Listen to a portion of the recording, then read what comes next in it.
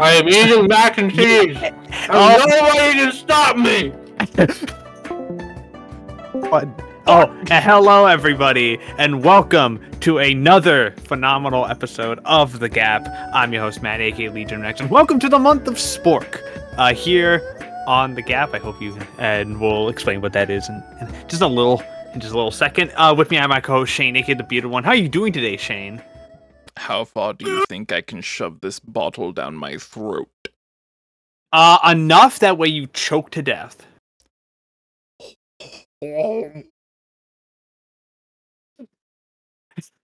Nice. Anyway, I'm doing fine. That's a thick bottle. Oh, it's a Sprite bottle, so it's got like that nice curvature to it, you know? Oh, it's nice and curved, yeah. Why did you respond?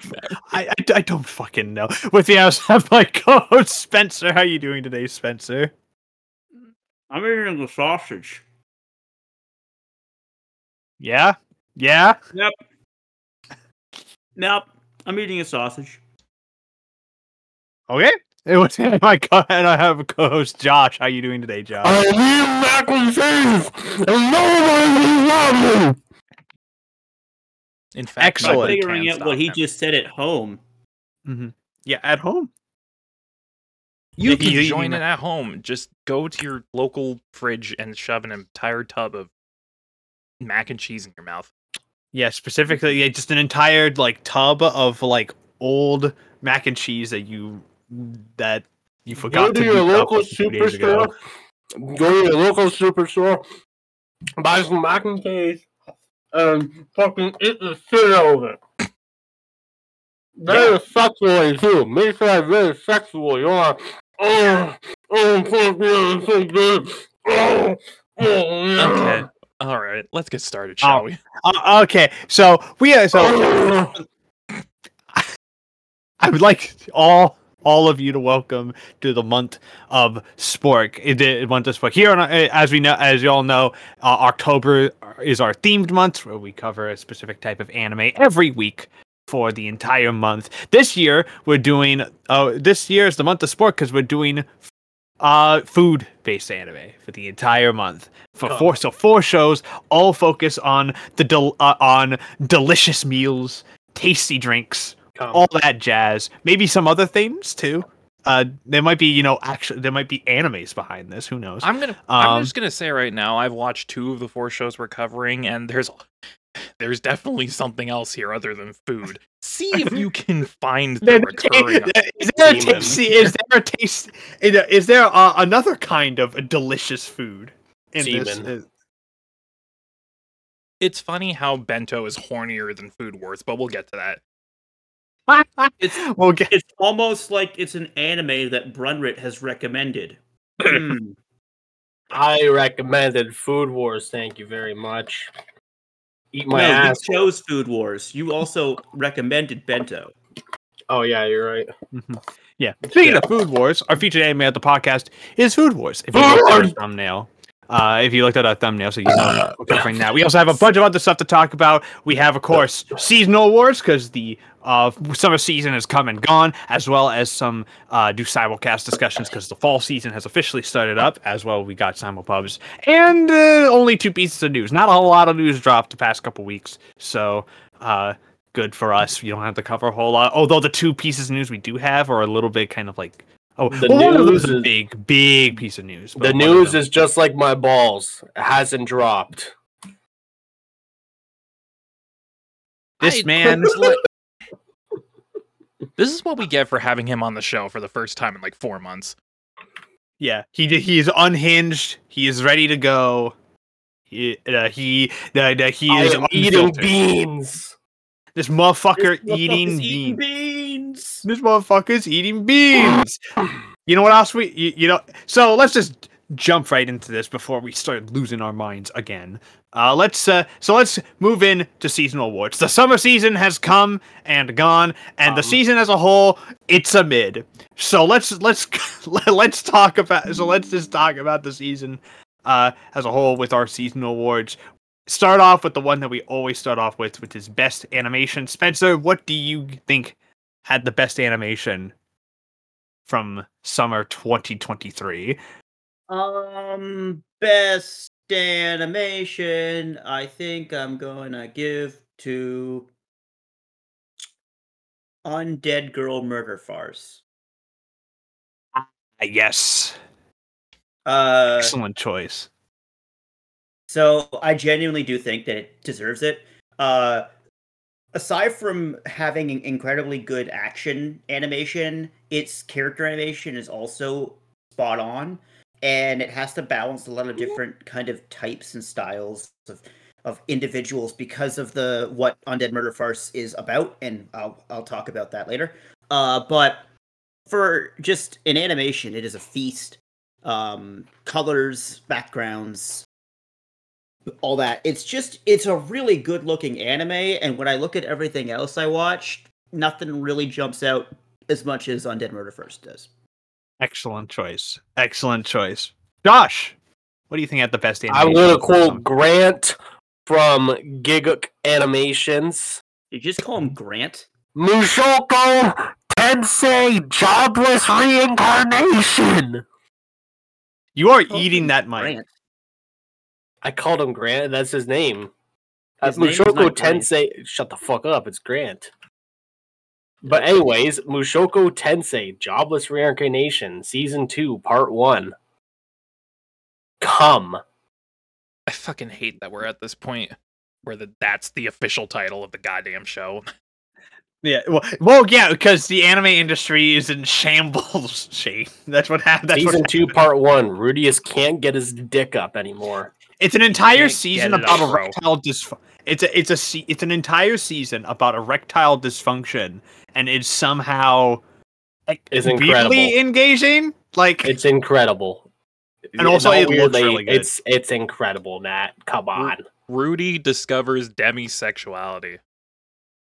he does. That's actually what it's about. Is Rudy gay?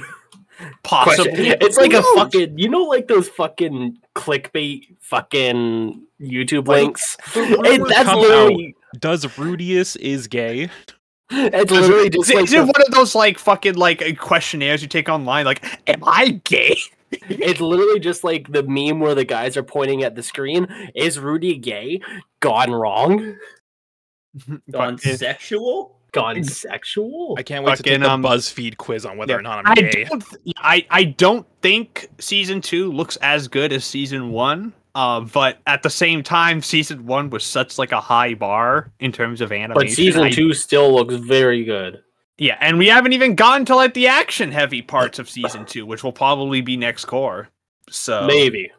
depends on what they do. I don't What do you know mean, where man? the show is going. Dude, action heavy was Rudius not being able to get his dick up. That was the entire season. I really like Exactly. the Sakuga on Your Rudy's core. dick. Yeah, me too.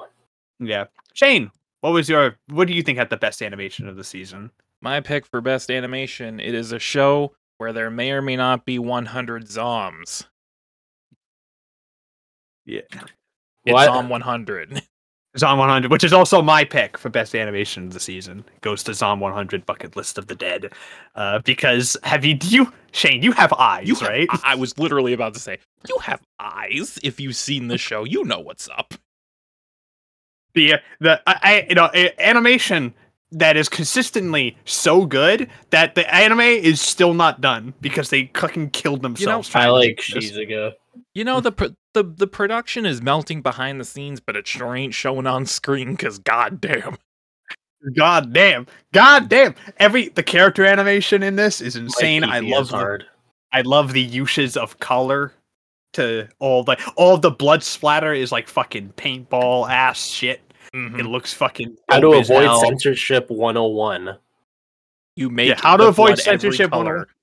and make it dope as shit. Make it like colorful as hell. It's so great. I just love the look of it. The actual like attention to detail in every single frame of this is impressive. It's impressive as fuck. Just it's a visual feast. I am erect. I am also. Now, sometimes shows can go under the radar. Shane, what do you think? What was the most underrated show of the season for you this past season? Now, I said before we started recording, Josh is going to be very upset with me. He will not be upset with me for this choice. He might actually be proud of me. My pick for biggest surprise is My Tiny Senpai. Wait, you watched that? Yes, I did watch that, actually. Yeah, she's pretty cute, man. I'd fuck her. Pretty okay. Well, I mean, she is tiny, and she is a senpai. You guys were the one who invited. Dude, she's like 30. Okay, then we're fine. She is literally she's like older than the. It's like a fucking my senpai's annoying situation. They're all adults. It's fine. I'm sorry. She's small. He tall. He's like a normal, average. She's just male. like really. She's just like. He's like really small, but she's got big titty. Yeah. You know what? Fair enough. I like big titty. And the main reason I pick it for this award is because I kind of knew what I was getting into going into it, but I did not realize how much it would fill that senpai's annoying shaped hole in my heart. And it fit it perfectly. Like, this is the exact kind of show that I'm looking for. It's like really low key, really laid back, chill vibes. You know, some Megan Shipman. Office romance, antics, great shit. Yeah. Good shit. Good shit. Hey, Josh, what do you think is the most underrated? What was the biggest surprise of the season? I'll say is a fucking Tiny Senpai, because I can't say Jabba's reincarnation, because like everyone knew that was going to be good. It was. But like, my Tiny Senpai good. All right. Spencer. Show good, good show. Show good, good show. Show good, good show. Spencer, what do you think was the biggest surprise for you for the season? For me, it is going to be an anime that I'm pretty sure only I watched, which is not rare. It reminded me of fun Saturday morning cartoons, and was a joy of a mecha show to watch. That is Synduality Noir. Ooh, I've been meaning to watch this. Excuse me. I highly recommend you watch it. It has been described as a modern Eureka 7. So if you liked Eureka 7, that was the mech one, right? Huh? Eureka 7 was the mech one.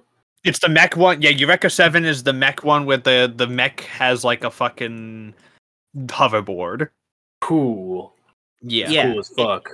And Synduality is about like robots, but the mechas are like a 2-person team, but it's like one kind of AI robot person and like an actual person. It's like Darling in the Franxx if Darling in the Franxx didn't have all the sex shit. Damn, the AI are taking over. And was good throughout the entire thing. Synduality was fun, and I don't hear enough people talking about it, so recommend. Check it out. Yeah. In terms of biggest surprise for me, I actually have a couple of answers. There was a couple of answers I could have gone for this. I almost went with Dark Gathering, which is a highly underrated show that more people should have watched this past season. However, I'm going to go with the show that I think kind of came out of nowhere for me, and ended up being one of my favorite shows of the year, and that's My Happy Marriage. For biggest surprise of the season. I really loved this. I really, really loved this. I thought that for one, it's kind of a Citrus who are bringing their top tier character animation to this, and it's consistently gorgeous to look at. But also, I was really shocked to see like I was expecting this to be like, oh, it's a drama, it's like a romantic melodrama, whatever. But it's not really. It's got elements of that, but it's also like a fantasy supernatural story about like ghosts and shit. And there's like also like political games, thriller stuff behind the scenes. It's really interesting, and there's a lot of other stuff going on. And over the course of its 12 episodes, just kept raising the bar in terms of how good it actually got. And now it's getting a second season, and this is legitimately one of the shows I'm most looking forward to next year. So I did not expect this show to be like one of the highlights of the season for me, honestly. Imagine having a healthy relationship. I know, right? And also one of the only times that Netflix actually properly simulcasted something. Yep, and well, because the show was done upon release. Every episode had a simul-dub in multiple languages when it came out. The show had apparently one of the best productions in a very long time behind the scenes, and you could tell because it also looks really great. The rare instance that we run into that at this point. Yeah, so definitely worth checking out if you have not seen it yet. But with a surprise must come a disappointment. Spencer, what was your biggest disappointment for you this season?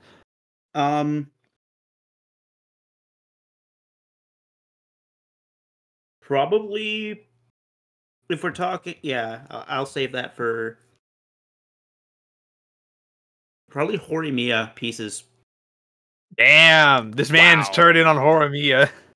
No, I'm not turning on Horimiya. I just, after watching it, I now understand why they took that stuff out. It's still good. It's still Horimiya, but it's a nothing burger of a show. Like, it doesn't add or subtract anything from the anime. It's just kind of there. It's just kind of there. It's little side stories that are meant to, like, hey, if you like this character or this couple, here's more of that. Which I did. They just didn't do... It was a weird thing. It was like, I enjoyed my time with it, but I also was disappointed in that it didn't feel like Horimiya. It just felt like somebody was, like, an intern was paid to translate a couple of side chapters to, haphazardly slapdash 12 episodes of anime. Yeah, exactly. And it's also out of order too. They just adapted random chapters for like 13 episodes. So a lot of like she released like an actual like fucking full on like watch order for them. There's a couple of episodes in Horimiya pieces that like take place in the middle of episodes from the main show. So which is kind of my issue because it'll paint like it paints Hori as like this bitch girl and then the next episode she'll be is like redemption, and then she'll be back to a bitch. So because it was out of order, there's no thematic curve to follow. I can't follow these characters through these side stories because I might be at the end of one side story that's actually the beginning of one side story. So I would love to see somebody edit Horimiya and Horimiya pieces into like a full like 26 episode show and like try to see if they can do, because I feel like there's like a perfect show in there somewhere, honestly. I also want to state, because I was thinking of putting this under the worst, but that would be unfair, so I'm going to put this under disappointing. My most disappointing thing of the season is the production of Zom 100. like straight up, I just want to take like 30 seconds to talk about that right now. Okay. For a company that tried to get away from OLM because of the bad production, they were met with a bad production. It took 9 episodes for them to release their actual OP that didn't reuse any footage. And that OP is a fucking banger. And that OP rules, but it shouldn't have been 9 episodes of reusing footage. It is now at a point where we don't know if it will ever be finished. It will probably be finished, more than like, considering how well it got done. Yeah, how well it did in the ratings. So but at this point, it is on an indefinite hiatus on episode 9 of 12. Mm-hmm. It got 3/4 of the way there through sheer fucking willpower, and it is disappointing to see a studio stumble as hard as they did, because I wanted all the best for Bug Film, but the Japanese animation industry is a shit show, and it's a fucking wreck. And if something is not done in the next couple of years, that entire industry is going to be... The crash is coming. The crash is coming. It's going to be irreparably damaged. Nobody is going to be able to deal with it. Yeah, it's gonna be a crash on the same level as it happened in the 90s. So it's gonna be fucking insane. Shane, what was your biggest disappointment of the season? Y'all probably forgot this aired this season. My pick. Fooly Cooly Grunge. Oh fuck! Okay, I didn't watch. Yeah, so you actually sat down and watched it. I had to. Morbid curiosity got the better of me, dude. Why? How bad is it? How are we talking? How bad are we talking? We are so far removed from what Fooly Cooly originally was. You could literally label this anything else, and I'd be like, okay, sure, I buy it. How over is it? It's mega Jover, dude. It feels like someone so desperately trying to like rekindle what made this series good to begin with and just completely misunderstand it at every single step. Like, the story is dreadful, the writing is awful, animation is piss. Whoever thought CG would work for this clearly didn't know what the fuck they were doing. All of the characters feel nothing like how they used to. That's not even Haruka at this point. I'm sorry. It's just a completely different character. Naota, that's not Naota. It's just so far removed. And they keep trying to do this because money. You'd be good to know that Jason DeMarco has officially announced that after Shoegaze is done, they're done. No more Fooly Cooly. So they're done. The evil has been defeated. It's over. The evil has been vanquished. It's just dreadful, die. Dude. It's just dreadful, dude. Mm-hmm. All right, Josh, what was your biggest disappointment, if you have one, of course? Jobless Reincarnation was done. It's over. I'm disappointed that they. Here's my issue. You know what? I'm going to go on a little side tangent because Spencer did. What the fuck happened just animes having 24 episodes, 2 cores run side to side? It's the anime. I'm so glad you brought this up. I'm so sick and tired of an anime saying Season 2 Part 1, Season 3 Part 1. It's just, instead of releasing it in fall and spring, release it in fucking spring and just give us all of it. I feel so like much easier to give us. I'm glad everything. You brought this up. I'm really glad you brought this up because I feel like I saw something not long ago where a show had its air date, premiere date announced, and it was like a big deal that it was running 2 cores back to back.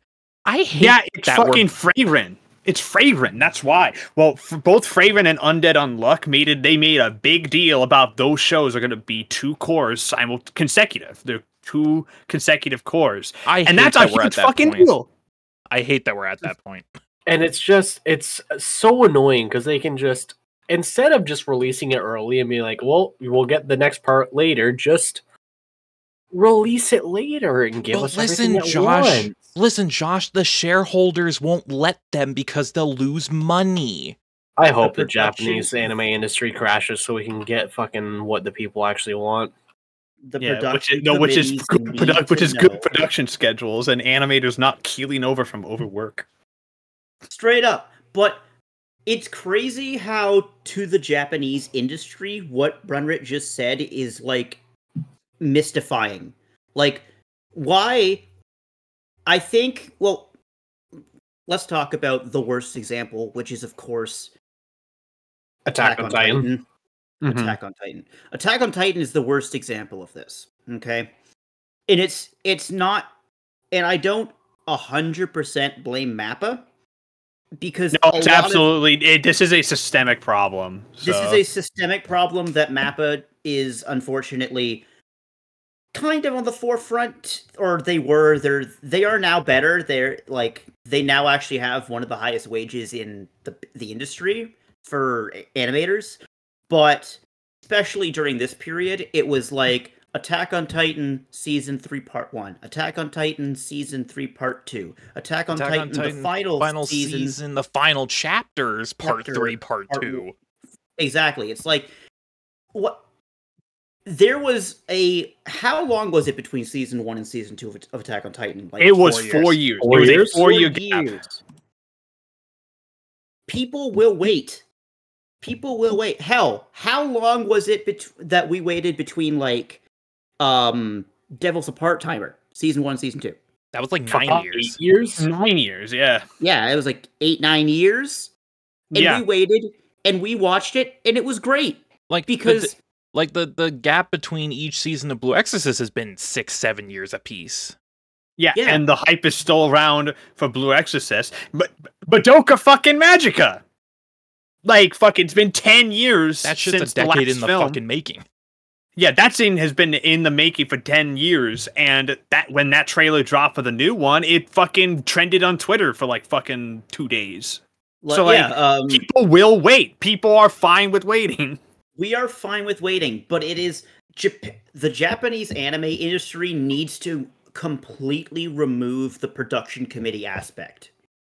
Because anytime you have a committee, especially a production committee, that has basically final say and creative control over your project, they don't care about the project. They care about how much money the project will make. Yep. Mm-hmm. And that's why unless you are people like Shinbo, like Aoki, like fucking Yuasa, unless you are a known name who can muscle those production committees and get what you want, if you're just starting in this industry, you are completely in their pocket. Because you have to be, because they hold your livelihood in their hands. So if they say split core, you're doing a split core. Mm-hmm. Yeah, and there's nothing you can do about it. As for me, biggest disappointment. My biggest disappointment of the season. There was a couple of stinkers this season but in terms of ones that actively disappointed me, I find it interesting you brought up Devil is a Part-Timer this season, because that's actually my pick for biggest disappointment this season. Because I don't really know what the fuck happened with Devil is a Part-Timer this core. I really don't. I didn't until I found out they tried to rush through fucking 10 light novel volumes in 12 episodes. Oh my. They rushed to the end, and you could feel it. Character arcs feel skipped over. The actual fucking story of it seems to jump all over the place. It's weird to me that a show that honestly that had a first season that was so good, they decided, let's just try to rush to the end as quickly as we possibly can. People want it adapted, right? They want to see the ending, right? Right? And yeah, it's still a good, I guess, for what it is. But I don't know. I felt to me, good. Devil is a Part-Timer being simply good, I guess, is kind of lame. It's kind of lame, actually.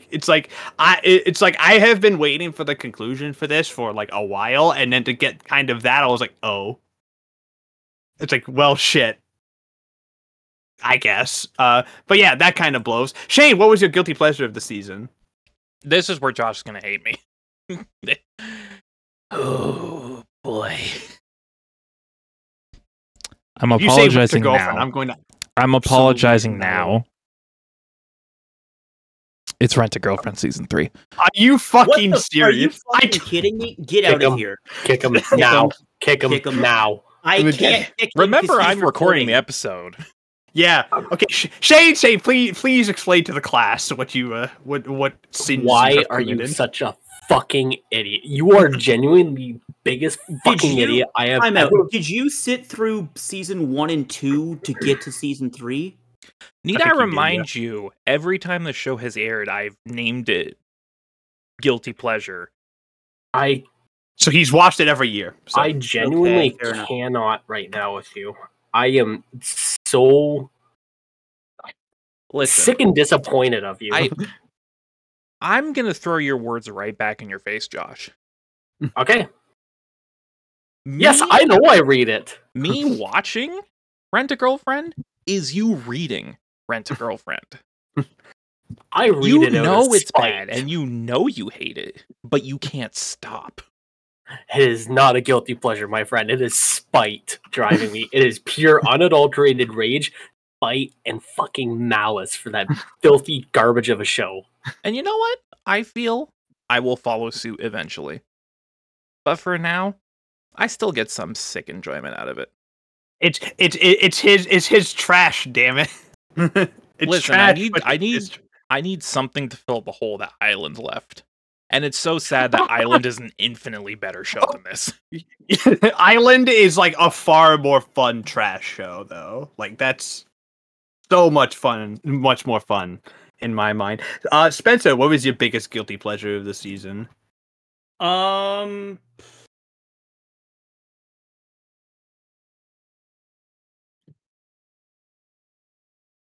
me get the Mans was English name not for this. prepared. Well, because I'm trying to get the English name for it. The Masterful Cat is depressed again today. Oh, it's the cat show. It is the Cat Gohan show. Oh, the other one. The other one. Not the other one. The one that is better, but still a Gohan show.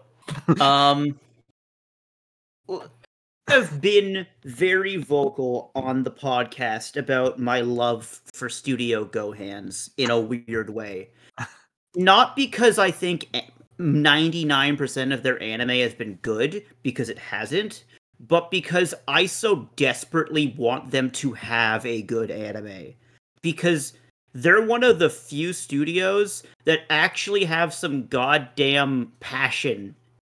It's misplaced, but it's still passion. They were so close with Scar on the Praetor, huh? They really were. That is, aside from Copelion, like the most watchable of their shows.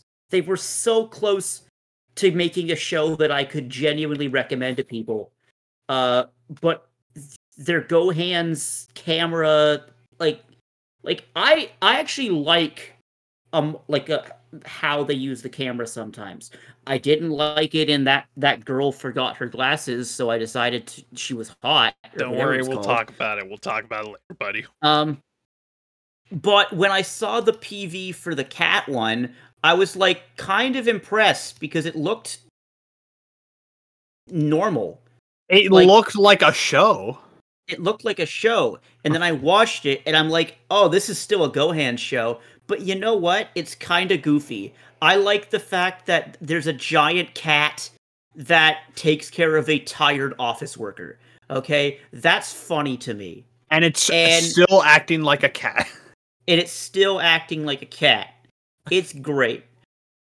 But it's a guilty pleasure because it is a Gohan show. And because you can't take that out of it. So it has some actually good camera work. Like there's some unique camera movements that it does. You know, as always, the background art is really nice in Gohan shows. And it is the closest, aside from Scarves of the Praetor, that I can be like, yeah, if you're in the mood for like a cute little, work comedy, you can watch this. But I would also say, please bring a vomit bag with you if you get motion sick. Bring some Advil. Aren't they supposed to be making another season of K?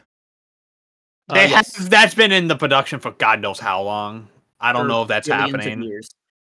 But yeah, Josh, what was your pick for Guilty Pleasure season? I'll tell you, Rise of Ever Darkness and the Secret Hideout. What the fuck are these names? Her ass. Hold on. Let me say my piece. Thick thighs save lives and make my dick rise. Yep. Amen, brother. Amen. There it is. We love to see it. All I know is that it's based on a game series that's actually really well respected for the most part. But the anime adaptation focuses a lot on her assets.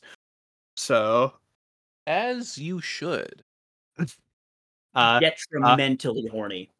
Detrimentally horny. My pick for guilty pleasure of the season is a show that I don't think that is is it good? Probably not, but I've been having fun with it, that's for sure, and that's Reign of the Seven Spellblades. This is essentially but this is like a magic school fantasy show that has a group of 7 main protagonists, all of which are essentially fucking trying to make it out of this school alive because it turns out that there's like secrets there and like only like 10% of the class actually graduate and no one knows what happens to the other 90%. So there's a bunch of other stuff going on. I don't really know if this show is good because again it has like 7 protagonists, and because of that the show, despite having a weird episode count, it's 15 episodes, but for some reason, it's trying to balance that amount of protagonists. Its magic system is nothing you haven't seen before, and it also ranges in animation quality from "Hey, this actually looks really good" to "Ew, this looks disgusting. Get it off of my screen." But I have fun with it. I think it's a blast. I think it's a ton of fun. I think I think it's like all good guilty pleasure shows. I actually like the cast. I think the cast is very likable and there's a lot going for them. Just not just design wise, but also just in terms of personality. I think that's the big appeal here. So if you have a chance, I definitely say check out Reign of the Seven Spellblades. Even if it's probably not actually that good. Speaking of not good, what's worst of the season? Spencer, what was your worst of the season? It was let me The other Go Ahead show. No, I actually didn't watch that because I didn't watch that because I have a soul and I saw the PV and I went, ugh. No, it's The Dreaming Boy is a Realist. Oh. Do you know what the theme of this anime is? What is the theme of this anime? The theme of this anime is that it's not okay for a man who has been stalking a woman to realize that he's being creepy and he should probably not stalk this woman. That's the theme.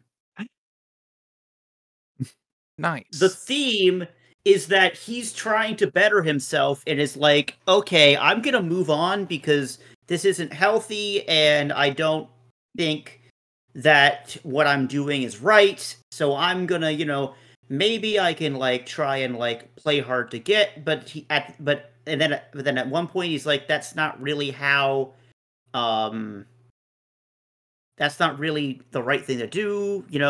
She's turned me down 500 times. So you know what? I'm just going to move on with my life. And she goes, why isn't this guy stalking me? Oh, Does he hate me? Does he hate me now? Why is he keeping his distance? Why isn't he running up and being annoying? So there you go, folks. The theme is if somebody just is stalking you and stops stalking you, you should probably be worried. Not because they might kill you, but because they're not stalking you anymore. Mm-hmm. What a wonderful premise for a show. Josh, what's your worst of the season? What do you think? Rent a Girlfriend season 3. Is it Rent a Girlfriend? The biggest pile of filthy, degenerate dog shit that a cow ate up, shit out, vomited out, then you got fucking garbage all over it, pissed on it, shit on it, threw it in the fucking ocean, pissed on it again, and fucking shit it out of a whale. And that's only about 10% of how fucking garbage this show is. Oof. Nice. God, I fucking hate Rent a Girlfriend. You can just hear it in his voice. He's just like, I hate this show. I'm just so sick and tired of the fact that he just refuses to fucking end it, even though we're 300 plus chapters in and nothing has fucking happened. 300 chapters. Oh yeah, buddy, we're 300 chapters in. We're fucking, And it's still we're on going. chapter 301. And wanna No what's happened? signs of ending. Wanna what's happened? Jack and Nothing. fucking shit. You know, he had a chance too. He had a fucking chance where they kissed. They said they liked each other. They actually fucking were like, "Oh hey, I actually like you. Oh hey, I like you too." And then wanna what fucking happened? Fucking nothing. Didn't he get a boner in the ocean or something like that? No, just I fucking. That's Shane- like the only panel from that manga that I know of because people died. Just genuinely. I don't know why he continues to write this dog shit. It makes He money. makes dude. money. I just wish nothing but the most horrible fortune upon this fucking guy because I just man, Rent a Girlfriend just makes me angry. Makes me Really? fucking just genuinely hate life. Mhm. I hate Rent a Girlfriend, man. Fuck All Rent a right, Girlfriend. Shane, what was your worst of the season? Now time to talk about the other Gohan show, baby. Oh boy! Official title: The Girl It I was Like official Forgot Her Glasses. That's what it's called. What beyond? Yeah, fucking. This isn't my pick, by the way. So Shane, go ahead. Just talk about this. It just makes my brain hurt. I don't know how they're allowed to keep getting away with this, frankly. Like, this should be a crime. And the worst part is, it's not even like that awful. I've seen worse. But I've seen Wiz. They just keep doing this. They just keep Yep. having these insane productions that make zero sense, look like utter trash, and it's all for shit that like doesn't matter. Nothing in this show matters. None of it is emotional, appealing, Nothing matters. impactful. None of it. It's just, bog standard romance. The girl I like forgot her glasses. God's dead. That's it. God's her dead, whole- and we fucking killed him. We did fucking kill him. And Yeah, we Y'all got his did. dead. We killed him. My worst of the season would have been that if I hadn't watched 2 episodes of this and then realized, it's one of these. oh God, truly my worst is of the dead. season goes to Liar Liar or Liar Rail or however the fuck they no. want to spell it. Oh, Okay, so- you actually watched that? I watched 2 episodes of this out of sheer morbid curiosity. And let me tell you, I don't think I've seen a dumber show than Kane's Game, the animation, since Kane's Game. It's like this is peak stupid. Okay, so Shane? Do you know Shane, Spencer, Josh? Do you know what the premise of the show is? Do you know what the premise of this show is? Yes, I My do. cock. Man goes to a super school and bluffs his way into people's hearts. Not only that, Shane. Do you know what the premise of this show is as well? No Do you- idea. Okay, so it's about a guy who fucking goes to this academy where everything is built on this system where it's like, yo, if you have like a certain amount of stars, you are the top dog at the school. Guy joins one day and fucking accidentally wins a star from like the top person at the school, and because of that might die, I guess. So has to like fucking bluff his way to try to get like the rest of his stars or he will get expelled. But it turns out that the star he has is a special star that like gives him like superpowers and shit. Or like fucking super persuasion. And also the girl that he stole the fucking star from is also a liar because it turns out that she fucking like fucking that she's not actually the person she says she is. She's instead like the best friend of said person who fucking faked her fucking death, and now she's like replaced her and is using this as a way to My brain hurts. get her fucking to like get like her normal like a normal life. It's My brain hurts. Yeah, my brain hurts too. And this is all like in the first like episode, by the way. So you can just tell that it gets even dumber as it goes. I watched 2 episodes of this, and this is absolutely one of the stupidest things I've ever had the pleasure of My brain watching. hurty. It is so fucking stupid. It's like it's Shane. It's like if No Game No Life had the intelligence of King's Game the animation. Fuck yeah, let's go. We're so fucking back. So peak awful. So like this is definitely like one of those you have to see it to believe it kind of shows. Does it have anything as good as holding a condom full of semen up to the glistening moonlight? I got 2 episodes in. I don't know if it has that. Damn. I don't know if it has anything good as that. In the first 2 episodes, it doesn't really. It also has like all the games. The rules are just made up. Like they don't ever like stay the same. It's if you haven't seen it, I honestly don't. It's not worth your time. But also like it's peak stupid. Now let's talk about bests of the season, the ones y'all have been waiting for. Josh, what's your best? Tensei Jobless Reincarnation. He didn't even let me finish, but okay. Do you have to ask? Crazy. You know what's crazy to me? You know what's crazy to me is that in boys chat he constantly popped off for Zom 100 and never popped off for Jobless. Yeah, because I don't want to give you guys any spoilers because it is genuinely the greatest fucking anime ever made. Which I don't know appreciate. about that, but like but yeah, season 2 was really good. I was really impressed by it overall. It's so fucking. I'm not going to go into depth because I genuinely do not want to spoil anything for Matt or for Spencer and Shane. Mm-hmm. Because this is genuinely such a incredible season. It is 100% Rudius's growth and his adventure. You know, you can make a joke on that, but it is genuinely like this takes place right after fucking Eris just fucking ruined him. Yeah.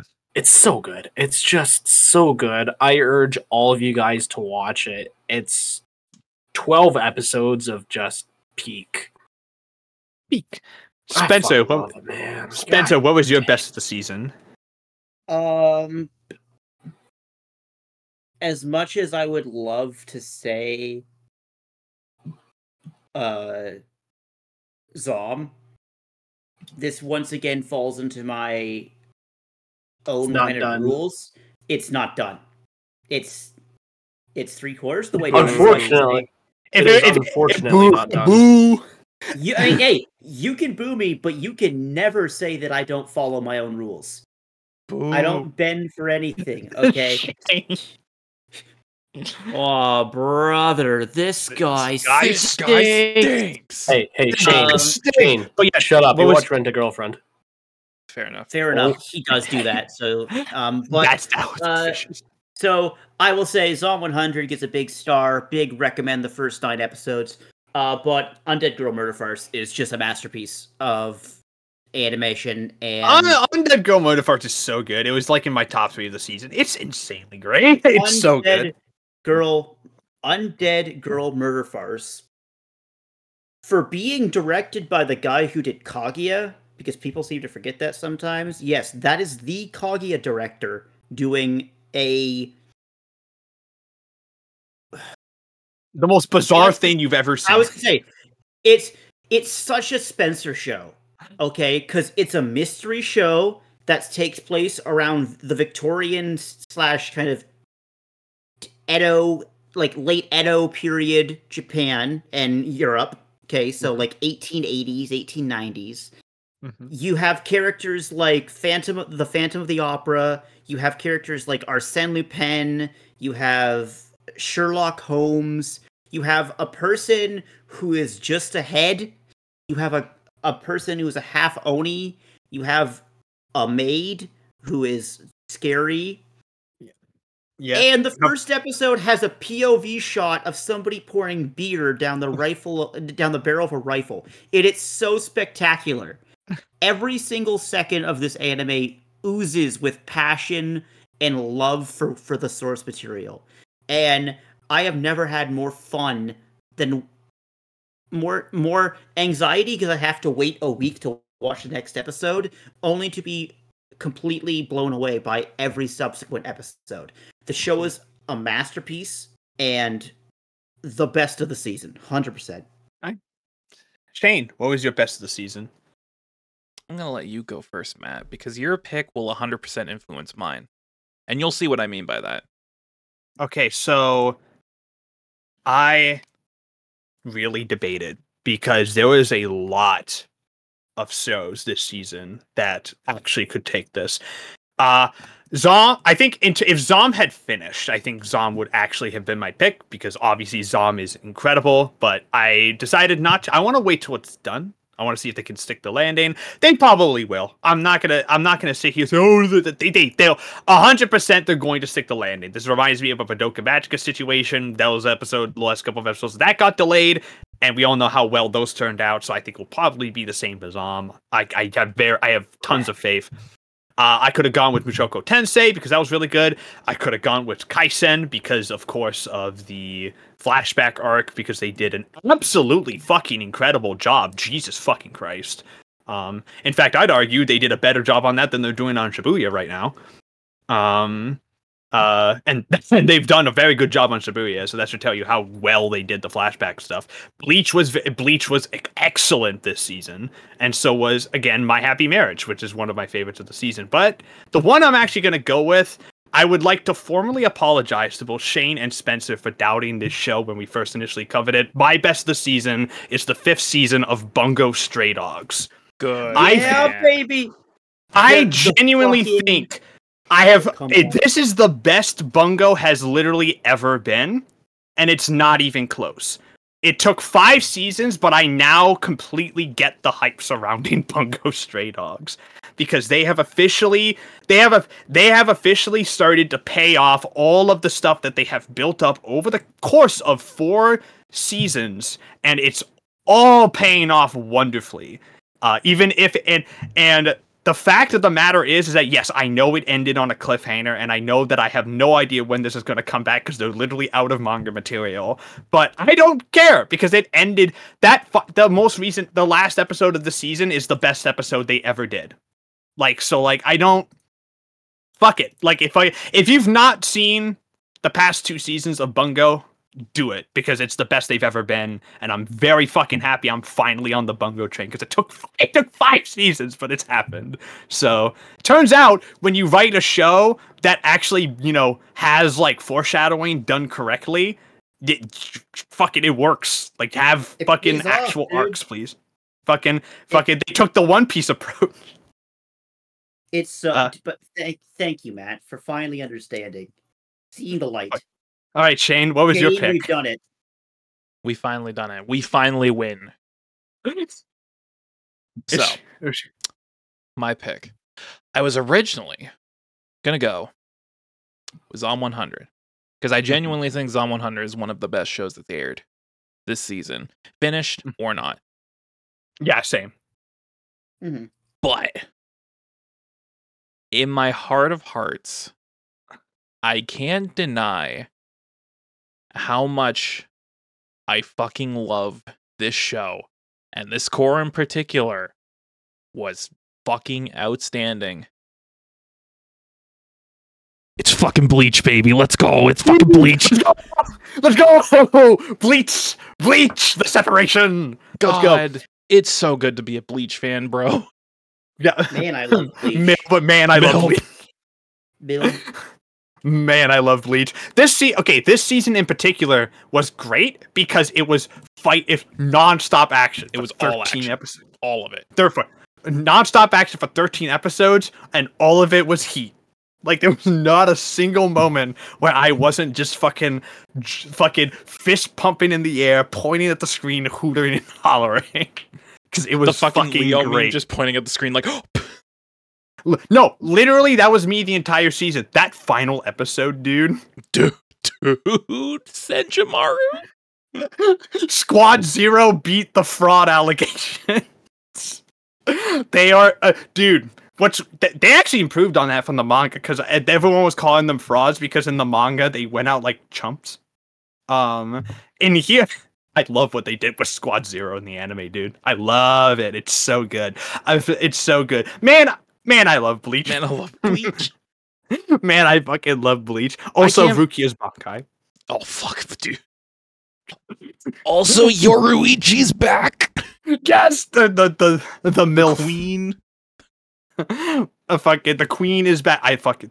Man, I love Bleach. Man, I'm so happy we live in a timeline where this exists. I'm so happy. It's so good. You know what else is good? The fall 2023 season, which we can move on to. Now, Shane has not watched anything because he has told me in confidentiality that he's actually been waiting for this podcast so he can get recommendations, which is nice. Mushoku Tensei, fucking idiot. Well, Motoko Tensei's not here. Thank you. I don't give a shit. I don't give a shit. Watch Mushoku Tensei. Hey.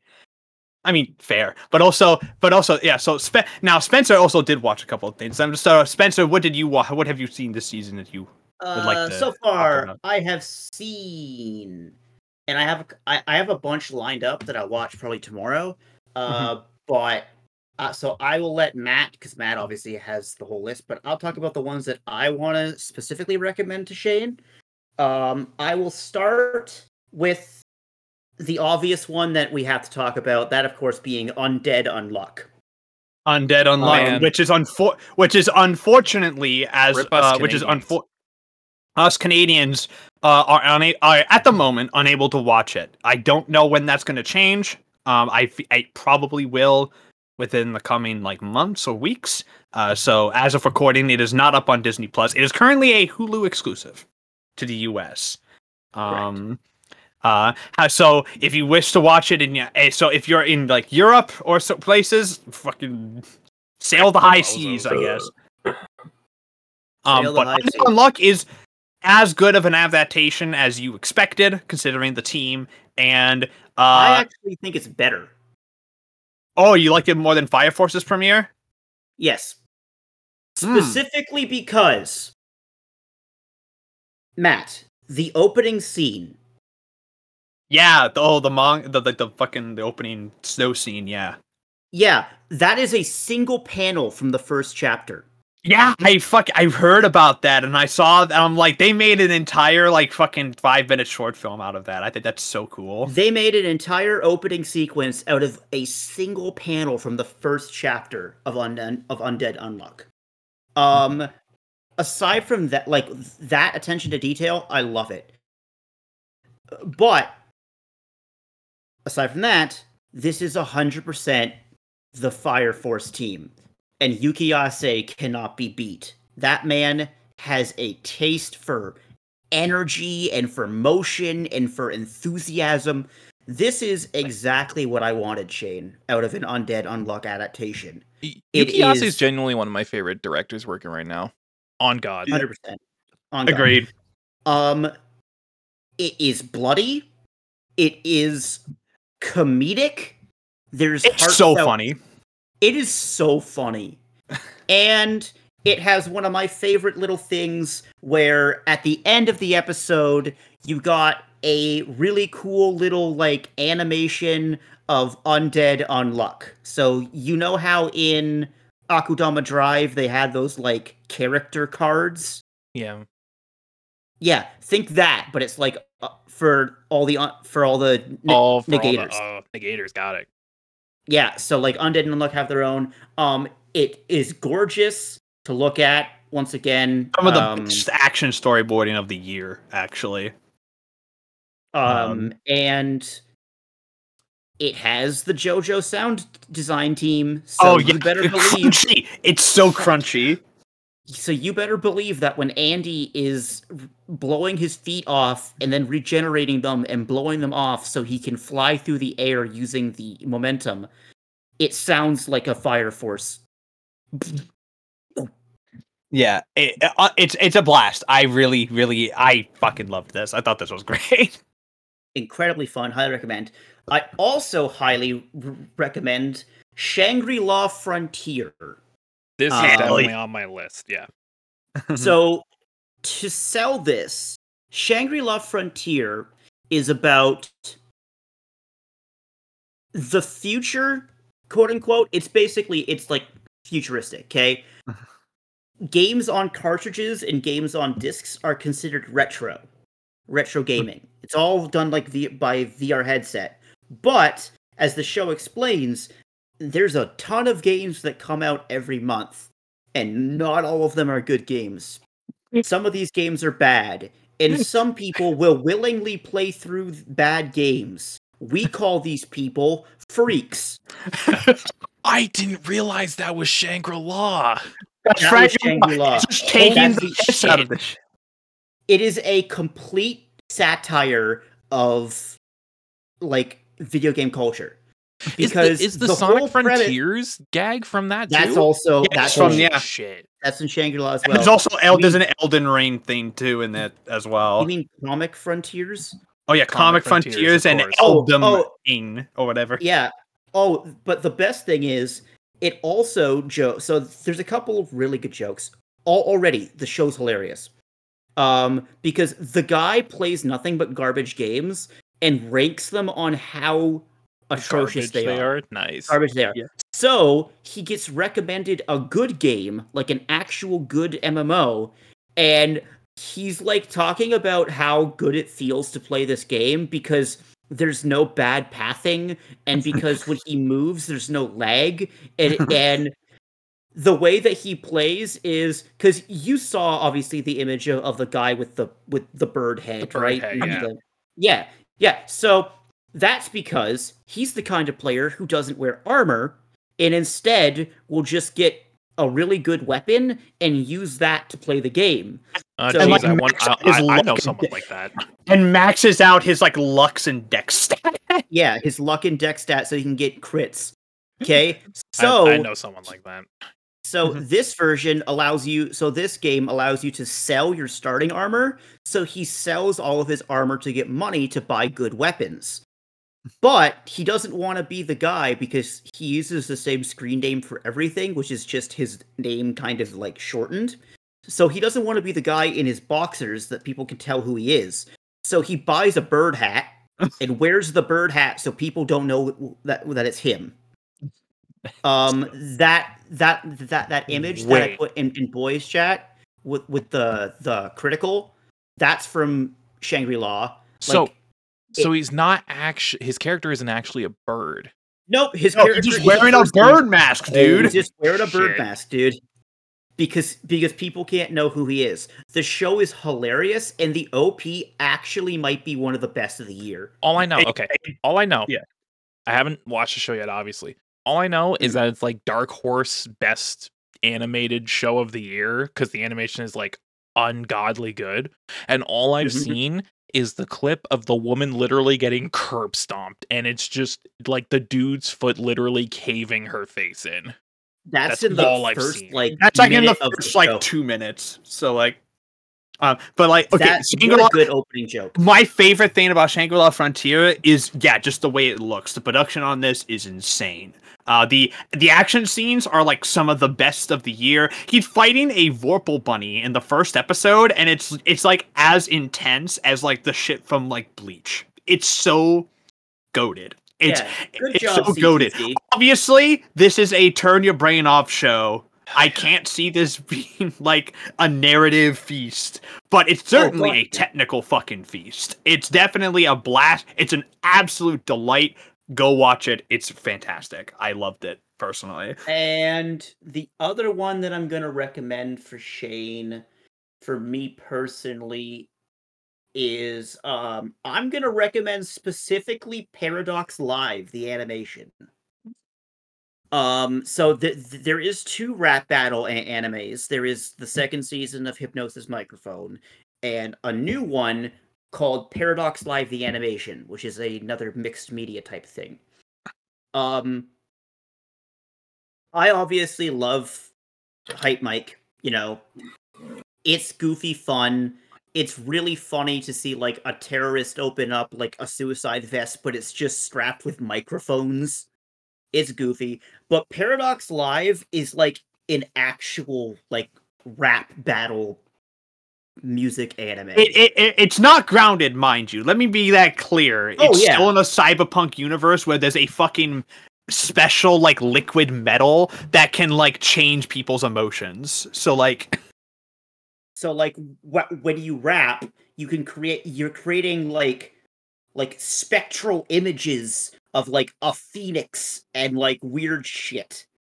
But the characters themselves are like goofy but grounded. They're more grounded than Hype Mike's for sure. Hype Mike is a bunch of chuckle fucks battling it's JoJo with rap battles.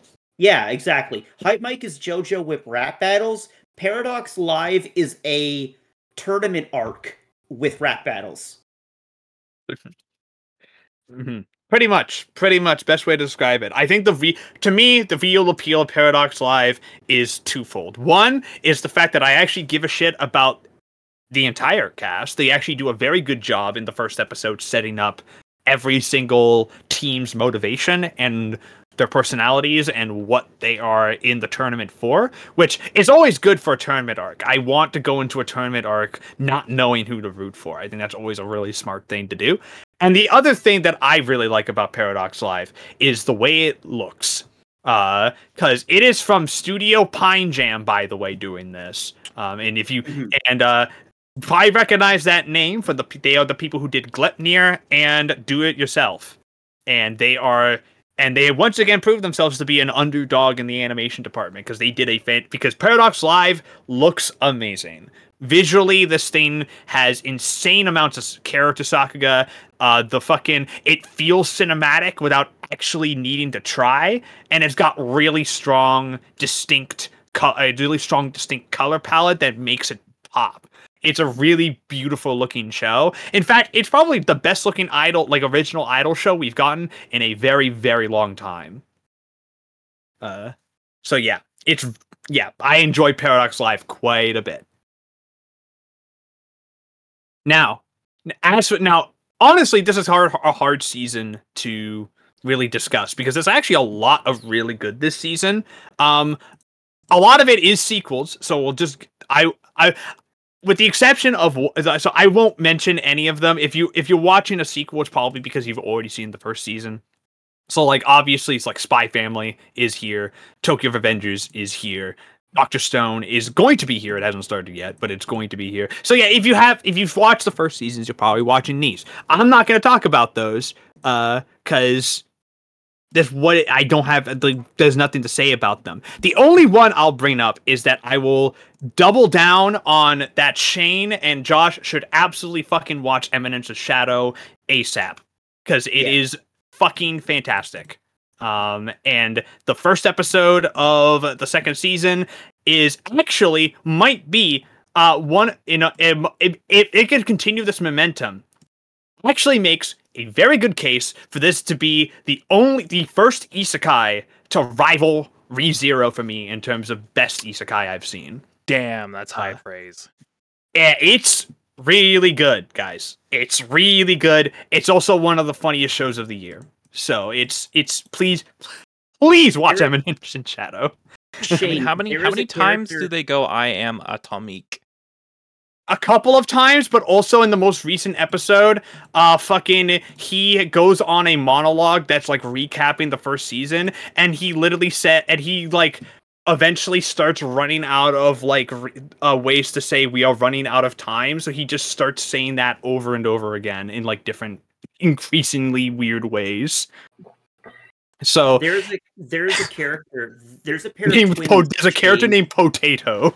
I did read that. And his brother, Skell Atoll, and in a tournament arc in the first season, there is a character called I Don't Wanna Lose. Fuck off. I'm kid you fucking not. I Don't Wanna Lose is a character in Eminence in Shadow. It is, okay, Eminence in Shadow... It's the stupidest show ever made. I love it. Eminence in Shadow is if Konosuba played everything completely straight.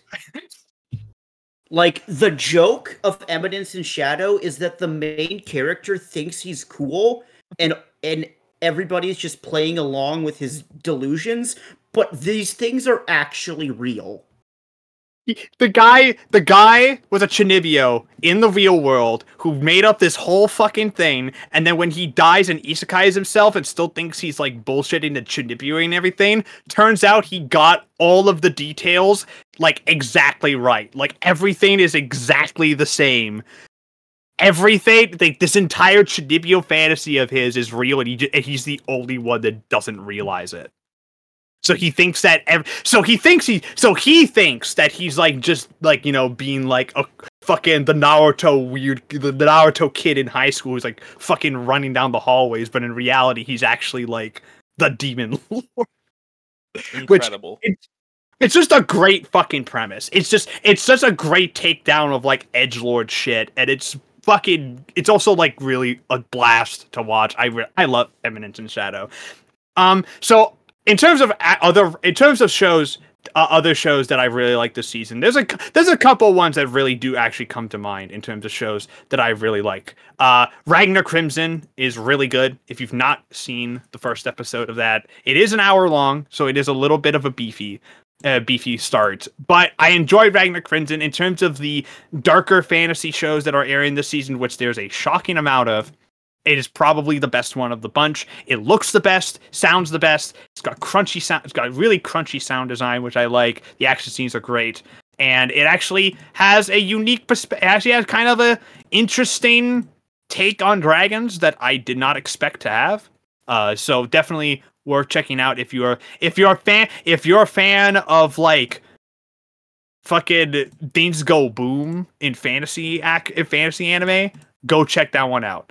Go check that one out. I also obviously I'm gonna mention Overtake here, if you which is the new Ayaki joint, and it's the F4 anime. It's really good, guys. It's really good. It is a lot more of a character drama than I was expecting it to be, but that's not a bad thing. I think it's insanely well animated, and it was in production for like 6 to 7 years. And it looks and feels like it. It has got the actual look of the thing is great. I love the sound design on it, and Aoki continues to be literally one of our best working directors today. Like, I think he's easily one of our best. Shy is really good. Shy is MHA meets Toku meets Lyrical Nanohana, and it is directed by Masayami Ando, who also did Astra Lost in Space, Scum's Wish, and Toilet Bound Hanako-kun, which, frankly, hearing that name should be all you need to do to sell you on it, because it's got his directorial style on it in spades in terms of the way it looks and the way it's framed. So if you liked Hanako-kun, if you liked Astra, if you like Scum's Wish, just watch this, please, because it's in that same vein of quality, and it also looks really good. And I like the fact that I was expecting it to be like a more comedic show. It's not. Like, it's not. Do not go in expecting a lighthearted thing with this. It is absolutely fucking not. But it is but I really fucking enjoyed it. Under Ninja is the weirdest thing ever made, and is the weirdest thing ever made, but it's also really fun. Under Ninja is got like a fucking stupid. It's a great show because it's great because it's one of those shows with a stupid premise that it takes ridiculously seriously. There's around 200 ninjas still living in Japan, and they're all doing like mundane shit, except that they're ninjas. So they do it like a ninja. So there's a scene of like this guy needs to go get toilet paper for his neighbor, but so he's doing it like a ninja, and that's the joke. Is that it takes itself dead seriously the entire time. It is really bizarre, but it's from the guy who did is from the mangaka of I Am a Hero, which is a great manga, and definitely worth checking out if you have not read it. So go check that out. I think, however, the big one I want to talk about and the one that I'm going to probably not shut up for the rest of the year about is Frieren Beyond Journey's End, which had its big 2-hour-long premiere early on in the season, which, by the way, is basically just 4 episodes that they aired at once, because the show is going to be 28 episodes and not the standard, 25, 26. And it's really good.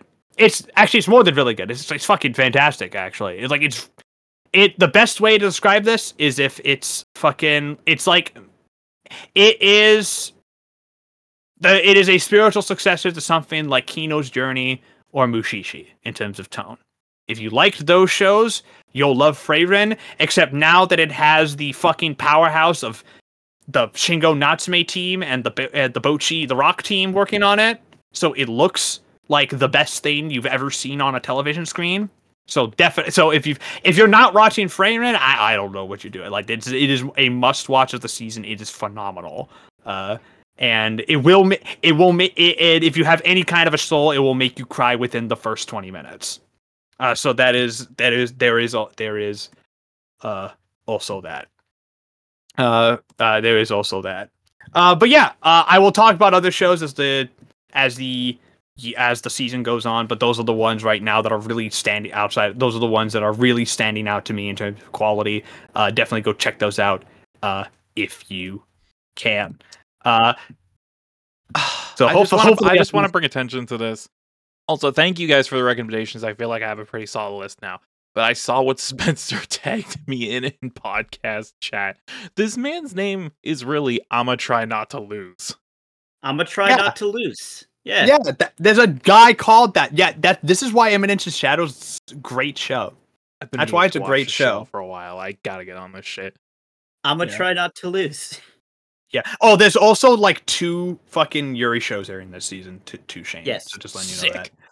There's Stardust Telepath, which starts in a week. It starts in a couple days, so it hasn't started yet. And the other one is I'm in Love with the Villainess, which is really funny and cute.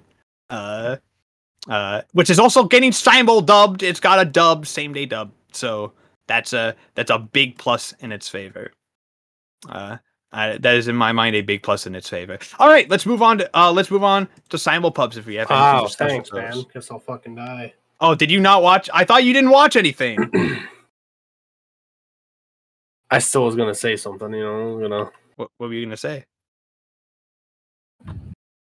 Hi, folks. Thanks for listening to everyone's recommendation. Now, I know that was a lot to listen to, but I have the most important recommendation of all. Watch any new hentai that comes out this season. Thank you, ladies and gentlemen. God bless America. God bless America. Just doing God's work, man. Also, Matt, I'm also going to have to smack Matt for saying that something is better than Mushoku Tensei Jobless Reincarnation. Sorry. Literally, there's Josh's tier list of anime. I'm just saying, man, it was ReZero, Jobless Reincarnation, Come. My favorite anime. Come. That's my favorite. That's also only because but also, yes, it does sound. That does sound. I do enjoy my. Hey, Spencer. Yes. I work a full-time job. Cool. I drive 2 hours a day. Yes. I don't have time to watch anime. Okay. That is understandable. I'm also watching this weird show called One Piece. That'll do it. A singular piece. Yes. Why is everybody searching for One Piece when they can get 2 pieces and a biscuit at KFC? So excuse me if I'm not watching anime. To be fair, One Piece is a good thing to watch. Man, I love One Piece. Man, I love One Piece. But man, I love hentai. My lop. Speaking of One Piece, let's talk Cyberpub. Shane, you want to talk about One Piece? So what the fuck's going on with Saturn, huh? You read the scans then, right? I have not. No. Saturn has a devil fruit. Awakened Zoan mythical devil fruit, I think. That's what they all are at this point, for fuck's sake. It's all mythical Zoans. They're all awakened mythical zones at this point. God damn it. Oda, come up with something for fuck's new. Sake, Oda. But no, it's Julie Bonnie versus Saturn. So she's gonna and get Julie- her shit kicked in. So Julie Bonnie actually revealed a new power, which makes her fucking devil fruit possibly broken. So you know how her devil fruit. Okay, so you know how her devil fruit like has the ability to change someone's age. Yeah. She usually uses it to turn people into like Little baby piss babies. Yeah. Turns out that her devil fruit has an ability called near death experience, where she's actually able to bring your character to bring those those other people to the point of death, to after their biological clock has run out, kill them, and then instantly bring them back to life, so they have that like fucking permanent trauma on them of basically dying. I hate that. Okay, Subaru Natsuki from ReZero. That's broken. Like that's like insane power. Will she use it against Saturn? Probably not. Or Saturn will dodge it somehow. But yeah, and also Luffy's still fighting Kizaru, because of course he is. Of course he is. Yeah. We are actually reaching the point where Egghead's almost as long as Fishman in the manga. Well, how long was Fishman? Like 50 chapters. So by One Piece standards, piss baby. So yeah, by One Piece standards, now by One Piece standards, like kind of short. It's not Wano. It's not Wano. It's not Dressrosa. Hell, even Whole Cake got up there at some point. Mm-hmm. But yeah, but let's fucking anything. Shane, any other manga you want to talk about for Simulpubs? I know the one that you guys want to talk about. So I'm gonna go to Josh first. Josh, give us the updates. Give us the updates. Give us the updates, Josh. Give us the updates. Oh yeah, sure. Stuff's good. Thanks, Josh. Yeah, Thanks, you're welcome. Josh. Glad Thanks you're for the here, updates, buddy. Josh. Me too. Okay, so guys, talk about Kagurabachi. Oh, actually, yeah. Fuck, Kagurabachi's fucking sick, man. Dude, his fucking sword. His sword has fucking fishies. He goes like, whoosh, whoosh, whoosh, whoosh, and the fishies come out and they're like, "Hey, we're fucking fishies. We're going to fucking suck your dick." And then he's like, whoosh, whoosh, whoosh, whoosh. I have a scar. I'm fucking cool. I'm edgy. Whoosh, whoosh, whoosh, whoosh. And then the dad's like, "Yo, I'm a fucking goofy. I'm a gangster, goofy boy." And then the dad's friend's like, whoosh, whoosh, whoosh, whoosh. And he's like, "Hold on, I got fucking magic." He's like, whoosh, whoosh, whoosh. And then he's like, fucking, whoosh, whoosh, whoosh. And he's like, "Yo, look at my scar, I'm fucking," whoosh, whoosh, whoosh. And then he sees the big bad, and the big bad's like, "Yo, I got magic," whoosh, whoosh, whoosh. And then he's got a sword, and he scored the sword. He's like, whoosh, whoosh. The fact of the matter is that that's an accurate description of the manga. And that's your real-time experience reading Kagurabachi. My favorite part of Kagurabachi is when he says, "I am the Kagurabachi." I am the Kagurabachi. Yo, I popped the fuck off. My favorite part in Kagurabachi is when he says, "Come." Oh, see, no. My favorite part in Kagurabachi is in chapter 2, when he says that the real Kagurabachis the were friends we made along the way. Exactly, yeah. Yeah. Kagurabachi. Okay, so beyond all the memes that have spawned about memes aside, Kagurabachi is actually really good, guys. Like, it's actually genuinely really good. Dude, you remember when he went whoosh, whoosh, whoosh, whoosh, with this fishy, and the fishy went whoosh, whoosh, whoosh, whoosh, and then he went like whoosh, whoosh, whoosh, whoosh, and then he fucking parried. He was like, whoosh, and it was like whoosh, whoosh, whoosh, and he had a gun. He was like, right? Yeah, like that. Yeah. Good job, Your Honor. The greatest segment in this podcast's history. Yeah, I was like, okay, Shay, you've caught up. Are you caught up? Yes. Okay, can we talk about like how strong the fucking art is actually, and the paneling for this thing? Because it's got that paneling. It's got that paneling I like, where it's not like making you dart your eye across the entire page at any given moment. It's like carefully guiding you in like a smooth motion through each panel. You know what it reminds me of, and I probably sound insane for this. It reminds me art wise and paneling wise to early Chainsaw Man. Yeah, I can see that. I can feel it. I can feel it. I can fuck with it that. guides you in almost like a spiral pattern along, like around the image. Your eyes naturally follow the movement of the panels to a point where good, dude? it Yeah. is. Really, come on. I was sandbagging him, like. He sounded like he was in pain. Okay. I was burping. Yeah, Burping can be painful. I had to pee poo poo. But then I took my straw. Whoosh, whoosh, whoosh, whoosh. Okay. Let's Alright. not. Let's not. All right. You know what? Kagurabachi's good. Yes, If you my haven't read point it, doesn't even matter anymore. yeah. Oof. All right, Spencer. Anything else you want to talk about for Sound Pops? Just no. I'm Say not what you gonna want. do that. I'm gonna here. You know what, Spencer? Hold on here. Oh, he muted That himself. won't help you. Muting won't help. Because I know damn well because he's. I was gonna say let's talk about Kaisen, but I'm not gonna do that because of Brunrit. But also, yeah, he's here, so we can't talk about that. Yeah, yeah, he's here, so we can't talk about Kaisen. Also, you know that even he's muted. He's back there going. Whoosh, whoosh, whoosh, whoosh. Oh, 100%. All I will say, Yeah, there it is. Yeah, is she? The only thing I will say about Kaisen is that it's so over. It's ripped to a real run, bro. Ripped to a real one. It's so over. My favorite part about the recent developments is the insane amount of copium I'm seeing on Twitter. Like, to be fair, I'm part of the copium. Do not worry. I am not part of the. Okay, I am not part of the copium because I'm fully aware that in order for an ending to happen, these things must happen. Tiptoeing as far around it as I can, but I read the leaks for the next chapter, and like the plan that they're pulling is kind of fucking genius. Fucking here's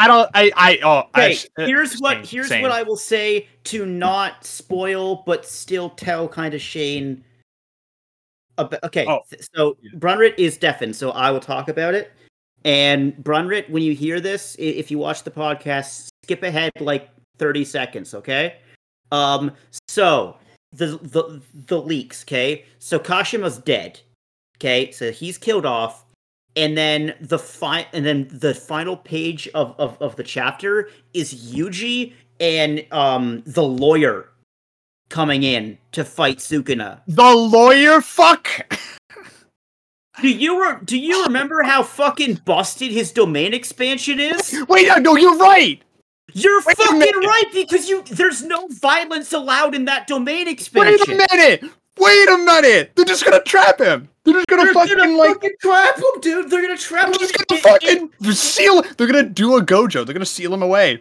Straight up, because think about it. The domain expansion works, okay? So the lawyer's domain expansion, it works, okay? Because it just here's works. how. Yeah, no. So here's how it is, okay? Remember, there is no violence allowed in his domain expansion.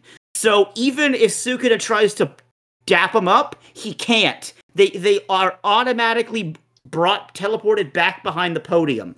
Secondly, the genius and knowledge of the lawyer helps because he doesn't have any power over his domain expansion. It's just his domain, which means that even if Sukuna could mess with the domain, he can't fully exploit it because as long as the binding vow is repeated, then that domain is infinite. It's infinite. It's unescapable. Like, aside from that and the fucking Pachinko dude, if you put those two together, fucking infinite. Dude, I'm telling you, fucking Akutani is cooking, and I'm so fucking hyped. He's cooking. Okay, yeah, let's get Josh back in here. Get Josh back. Okay, he's coming back. All right. You're good. Yeah, we're good. Yeah, we're good. We're good. I popped off. So anyway, then Yuji hit the gritty, and it was insane. Remember when he took it to a story, he was like, whoosh, whoosh, whoosh, whoosh, and he took it remember when Yuji started hitting Black Flash, he was like, whoosh, whoosh, whoosh, and then he hit the gritty. Remember when Yuji said this really was our Jujutsu Kaisen, and then went to his home planet? Yuji had sex with Gojo? And then Megumi came in and he was like, "Yo, why am I not in part of this?" And then they all had sex. It's Hell yeah. crazy how the canon events are strangely similar to that. In a But, weird way, you're kind of not. And far then he off. pissed in his shithole and he pissed in his vagina and he was like, "Wow, I fucking come Okay, to I don't you." know. I don't know about all that. I But don't know about that one. Josh Also, has reached by the new way- levels of unhinged, and I'm very concerned. Also, Yuji is 15. And your point is, Okay, fair enough. Megumi is Carry on. 16. Megumi is 16, so I like, thought he was 16.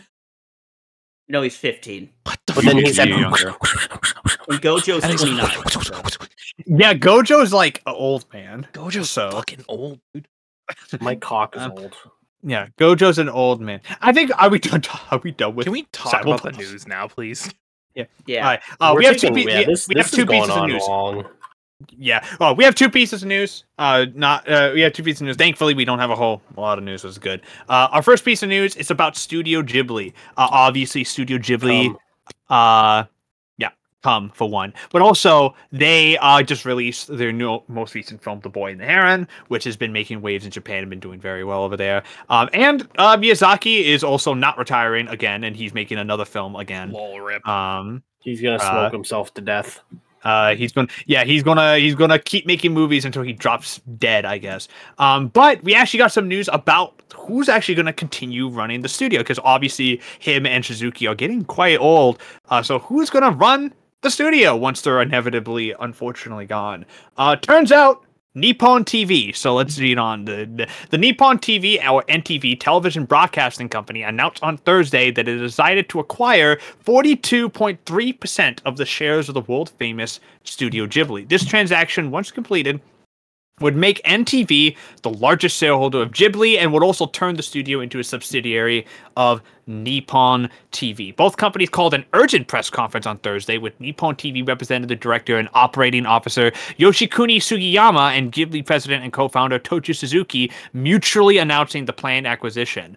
During the press conference, Suzuki admitted that the search for a successor for the studio co-founders, which included the studio's acclaimed director Hayao Miyazaki, is what prompted the acquisition plans. Suzuki noted that Miyazaki is 82 years old and Suzuki himself is 75.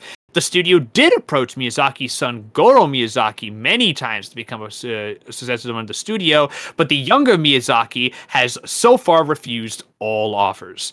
NTV has also been in talks for Ghibli for a possible acquisition since last year. Ghibli and Hayao Miyazaki has had a long relationship with NTV, dating back to the airing of Nazca: The Valley of the Wind on NTV's then new Kino Roadshow movie programming block in 1985. He's just doing this now. He's just doing the Kagurabachi, dude. Mm-hmm. Miyazaki's films have since aired regularly on the block to consistently high ratings. Ghibli and Miyazaki recently released The Boy and the Heron anime film, which opened simultaneously in IMAX with a general release in Japan on July 14th. This is actually a huge fucking deal, because it means that because Studio Ghibli has been long one of the few animation studios in Japan to not be owned by somebody. They've been an independent company for decades, which means that once this deal goes through, Studio Ghibli will be under Nippon TV. And there has since been news coming out that Nippon TV wants to expand Studio Ghibli and make more, like, obviously the new Miyazaki films that'll be post Boy and the Heron, but also other films that they want to, like other films, as well as possibly moving into TV as well. How are we feeling about this? Because I'm a little mixed on this. Capitalism. Because Shane, how do you feel about how Studio Ghibli possibly becoming the overlord of a TV station?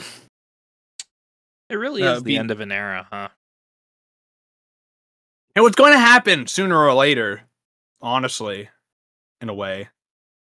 Because they're old. We are at a point in modern society where we have to accept that everything we hold near and dear to our hearts is going to be consumed by a massive corporation. Yeah. It's just part of life now. We just got to learn to live with it. Yeah, and you got to learn to live. You got to learn that someday Miyazaki will no longer be with us, and that seems to be what this is prepping for. I don't know when that's going to be. My personal opinion is that I think Miyazaki at least has like 20 more years left in him, because Jesus, fuck it, that man just keeps going. But it's an inevitability that I think that this was going to happen. Uh, uh, and I think the idea now and I think the idea of Ghibli going into TV sounds interesting on paper, but also sounds really fucking scary. Because I think, well, do you think that this could dilute the brand? So Absolutely, 100%, it will. Mhm. Because Ghibli for the longest time has been known as being like one of the staples of premium quality in the anime industry. All they've done is film for the last how many decades? Some of the best films the medium has ever produced. So if you force them to internally lower their standards, obviously that's going to affect the brand in some way, shape, or form.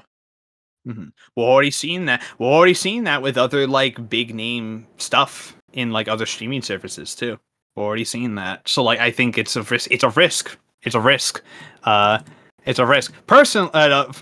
Risk. From the sound, obviously this deal has not gone through yet. We don't know the details of it, and we'll keep you updated on what else comes in. Our other piece of news is about a series that a lot of us are a fan of here. Let's talk about the first trailer for the Haikyuu movie. Let's go. The staff for the Haikyuu anime franchise debuted the trailer and teaser poster for Haikyuu the movie, Divisive Battle at the Garbage Dump, the first film in the two-part Haikyuu final sequel film project at the Haikyuu Festa 2023 event on Sunday. The trailer announces that the film's director, writer, and that it will open on February 16th, 2014. The big news, however, is that Susumu Mitsunaka, who is the director on the first 3 seasons of Haikyuu, is coming back to both write and direct this new film. The anime staff has announced the 2 films in August 2022. In fact, the trailer also reveals that the staff is pretty much identical to the first 3 seasons. Most of the To the Top team has been washed. They're gone. And so Spencer and Shane, as the 2 people who have seen To the Top, I want your opinions on this. Is this a good move or not? I'm going to let Spencer go first. It depends on what you're looking for. So, I really, really like To the Top. Okay, I'm going to put that out there. But To the Top was quite divisive as a season.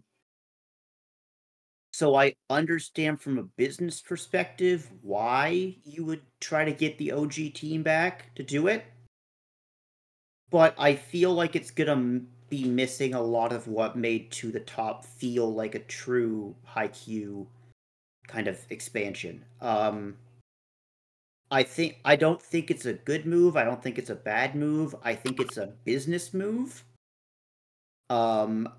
I'm disappointed to see that team go because I really would have loved to see what they would have done with this battle, but I'm also glad to see Mitsunaka back. That's the thing. Exactly. Exactly. So, but yeah, it's a business move. It's one I might not necessarily agree with, but it's a business move. Mm-hmm. Shane, what do you think? I can say from at least the trailer that was shown that they're at least keeping the art style change, which I'm very happy for because I really liked the new art direction that To the Top brought to the table. Mm-hmm. That being said, I know that To the Top went through production hell because it was at the precipice of the pandemic. And it did not sell well either. That's important. So I had a feeling this was, again, going back to inevitability, this was inevitable that they were probably going to go back to the OG team. It sucks because To the Top is really good.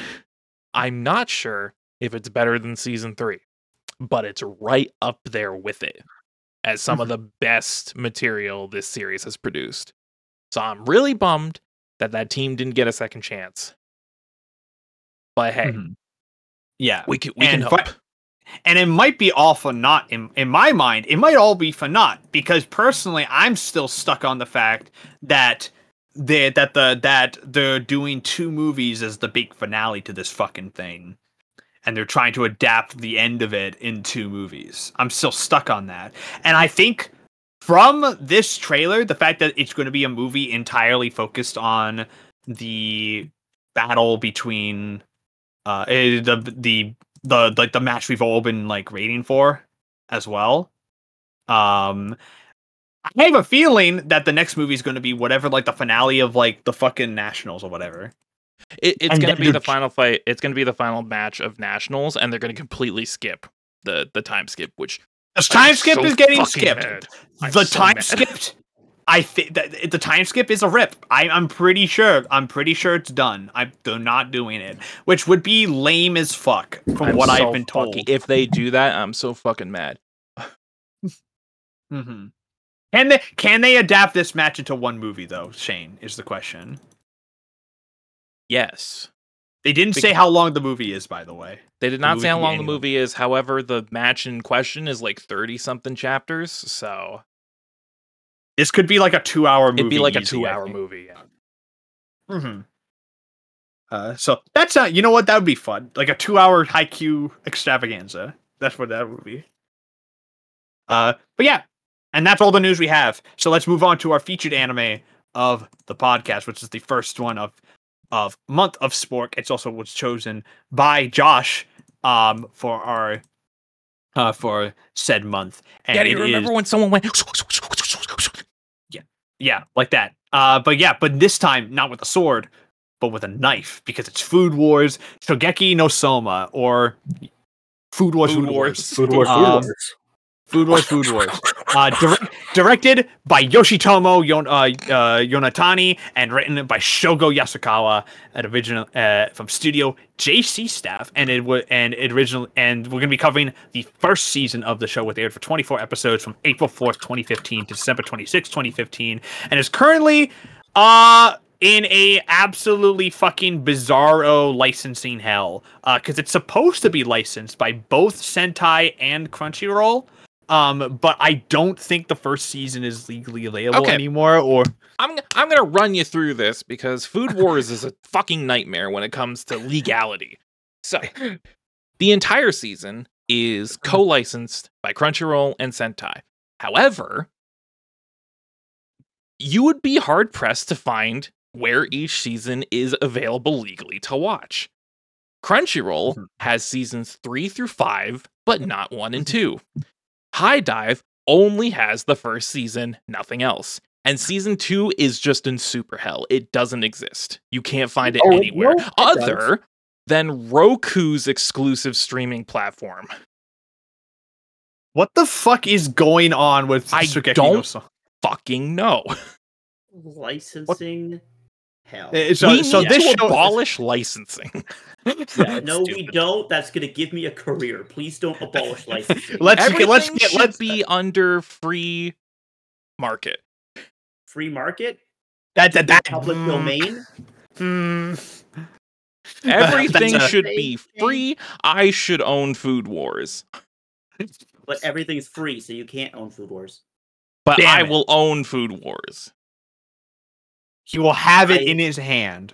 For those of you at home, I think the word that our friend Shane was trying to think of is public domain. Also cock, but that's besides also cock. Food Wars follows our lead character, Soma Yukihara, who aspires to become a full-time chef. He works at his father's restaurant, and he wants to surpass him one day to become the best chef that you could, to become the world's best chef. Standard, shonen protagonist shit, except this time with food.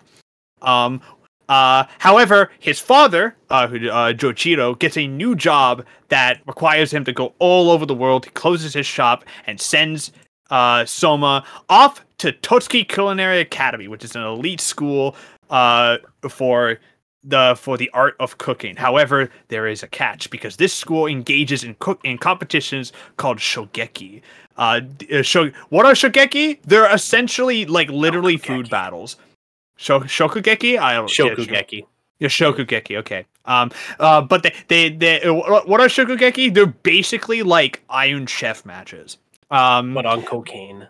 On cocaine. You make you make the best food you can as quickly as possible. And as dope as it better possible. taste good. And if it doesn't taste good, you're out. Because this school also, not everyone graduates from it. It's exceptionally difficult to get into and even harder to get out. Will Soma survive? Basically, will Soma survive the harsh realities of this school? Well, it's a shonen manga, so obviously you can probably go from there. Food Wars is actually pretty unique because it was for a while one of Shonen Jump's marquee titles because the show is essentially a battle manga but with food instead of like fucking fists. And that's a really unique idea. It actually came out around I'm going to sound insane. I'm going to compare it to another manga that came out around the same time and also was kind of a battle manga in some ways, but not really. I want to compare it to Assassination Classroom for a second, because that came out around the same time as this. And Assassination Classroom has also elements of like a classic battle shonen, but Assassination Classroom is essentially just kind of like a school life anime in a lot of ways. It just uses the battle manga premise and like those kinds of tropes as a way to push those kind like stories involving like tests and subject, like the tests and education and the life of a teacher and his students. Food Wars is kind of the same way. It uses the tropes of a battle shonen and essentially a full-blown like battle royale tournament arc in a lot of ways as well, in order to just basically be like, yo, they cook really good. Look how good cooking is. And that makes it kind of a unique style. That makes it kind of a unique shonen in a lot of ways. Shane has not seen Food Wars. Spencer has also not seen Food Wars. I have also not seen Food Wars. The only one who had seen Food Wars is Josh. Hi. So we'll start with him. Josh, what do you think of the first season of Food Wars? Okay, where to begin? Show good. Good show. Show very good. Good show very good. Show very good. Very, very good show indeed. Food Wars is pretty cool. Damn, that took everything out of him. I enjoy Food Wars because, like Matt said, it's a really cool, different take on battle manga. Yeah, it's still got the heart and soul of a shonen manga. You know, you got your fucking shonen protagonist who can do everything fucking better than you. Yeah, but it's still really fun. The characters also, I think, are what really make the show. Every single character in this show I really enjoy, and they get their time to shine too. They're just not some one-off, hey, look at this fuck-a-boy, look at this fuckaroo. It's every character gets their time. The food, by the way, looks fucking delicious. The food. Like, genuinely fucking good-looking food. Good lord. I don't care if they put all the animation budget towards the food. It's fucking worth it. Do not watch this show hungry. They actually have a Food Wars cookbook. Yeah, with all because they actually use like all the stuff they use in the manga and the anime actual techniques and that is my genuine favorite thing about it, is that every single dish that they make you can make yourself. Obviously, you need the ability to, but nothing is impossible. Nothing is anime food magic. All of it's legit. This is all actual stuff that you can make at home. The opening, ending, good stuff, good shit, man. You know, it's just a really solid show. I'm not going to say it's this incredible anime that generation defining. It's just a really fun show to watch. Spencer, what did you think of and the also, first season? You know, titties. Oh yeah, titties. Yeah. Oh yeah. Spencer, what did you think of the first season of Food Wars? It's really solid. It's a really solid show. not, once again, I'll probably say this about a lot of the shows this season, but or this kind of month. It's not perfect, but by God, is it a blast to watch. Food Wars is, at its core, as explained, it is a food battle shonen. And the best part about using food as like your quote-unquote power system is that food is completely subjective person to person. I know some people who love olives. I fucking hate olives. They are probably one of my least favorite foods. Okay? I don't like olives. I'm not a big fan of like raw tomato. But there are people that know how to cook olives in a way that I probably wouldn't even notice I was eating them. And it's all about presentation and preparation and the way that you make foods. And as Brunrit said, there's no throwaway characters. Every character has their own specialty and that they get to show off. Some people are good at fermentation. Some people are good with wild game. Some people like to smoke things. Some people put their food with ancient Chinese medicine. Like some people are hot. Most of the people are hot. All the girls are hot. Yeah. But it's such a unique spin on the genre that although it is not perfect, it is still something that I can wholeheartedly recommend people. But also, I had chips when I was watching this because I'm not watching this without a snack because I would have died. One of the biggest weaknesses, one of the biggest things for me is it starts off horny, but they learned really quickly. Let's drop that shit. They learned really quickly that that's not the actual appeal of the show. Keep Shane, it's still horny. It's not dropped completely, but it's not as horny. Yeah, Shane. It's a lot more, not bad. It's more food porn than anything else, I'd argue. Yeah, pretty much. Shane, what did you think of Food Wars? The first season, at least. And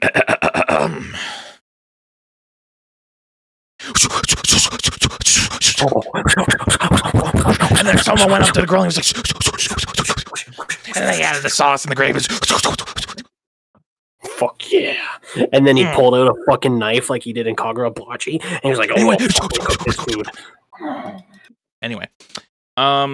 Show good. Good show. Very good. Very fun. I like Food Wars because I don't have to think about it. It's just dumb, fun shonen bullshit with a little bit of a twist. And I think I'm glad that Matt brought up Ass Class because I feel like this was really around the time when shonen really started to branch out into being unique again instead of big muscle men punch each other really hard. And we love that, by the way. We love big muscle men. Trust me. You guys know me. I am the fine connoisseur of that bullshit. But there's only so many shows you can watch. There's only so many manga you can read where just big muscle men punch each other really hard. Sometimes you want your demographic 6-year-old manga to have a little something more. And I feel like Food Wars was around the time when a lot more shonen stories started taking different directions in terms of their general premises. Yeah, the show's fun. I agree. Starts off very horny. Like, to an almost concerning degree. Thankfully, they really pumped the brakes on that immediately. Yeah. And I really appreciate that. Food looks great. If you watch this hungry or without any kind of food, you're a fucking idiot. You're cooked. You're cooked. It's over for you. It's so over. I will say though, man, JC staff. We'll talk about that. We'll get to that in a second. Okay, so my opinions on Food Wars are thus. Food Wars is maybe the best show I've ever seen that's animated like piss. I think that it is maybe in terms of the actual content of the show, it's really strong. I think the cast of the show is really, really good. And really, really good, strong, likable characters, a great lead protagonist. I think Soma's fantastic. He just doesn't give a fuck. I love the idea of turning like having like a cooking manga that's also like a battle manga with like chef battles. I think it's just a really unique, cool concept, and it's an excuse to have like the shonen tropes in this kind of thing and actually make like those chef battles, like the fucking cooking battles, like actually intense and like actually have stakes. It's got stakes. I really like the fact that it has a dedication, like the dedication to like reality and making sure that these are actual recipes. The authors clearly did their research here, which I read I read Tenmaku Cinema, which is they did after Food Wars, and that also has a similar like real strong level of authenticity to it. Level of authenticity they do. So clearly clearly the people behind like this team does their fucking research, and I like that. However, I wish the production values were decent at best, frankly, because some of this show looks really bad. And I get that it's JC staff, but also it's JC staff. Man, JC staff. JC staff. Man, I don't. But we'll talk more about that in negatives for sure. But you know what? It goes to show that you can have a show be good with the animation being dog shit. Oh yeah, fucking one of me and Shane's favorite shows is Planet With, and that's not exactly an animation powerhouse of a show, although it does look better than this. Yeah, wild, right? Yeah, which I think that's also JC staff. Yeah, it is. It's fucking man, JC staff. Man, JC staff. JC staff. Shane, what is your favorite episode of Food Wars Season 1? My favorite episodes of Food War Shokugeki no Soma, aka Food Wars Season 1, is episode 16, The Cook Who Traveled Thousands of Miles. This is the food battle that Soma and Joichiro have after he comes back from America. Yes, this one. Oh, this is a good one. I like this. I was debating between this and the finale because I think the finale is really strong too. The finals of the fall selection with Soma and Akari are very good. Mm-hmm. The curry battle, but I like this because it's kind of a full circle type of moment.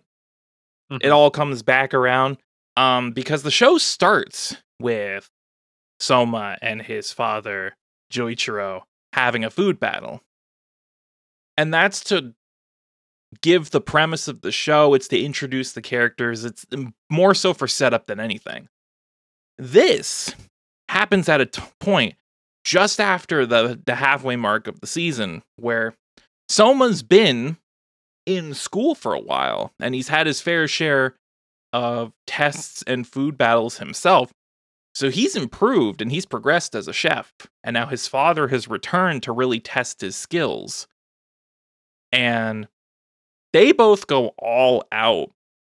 But of course, Joichiro curb stomps poor Soma again. Oh, dude, he's just like, sit the fuck down, kiddo.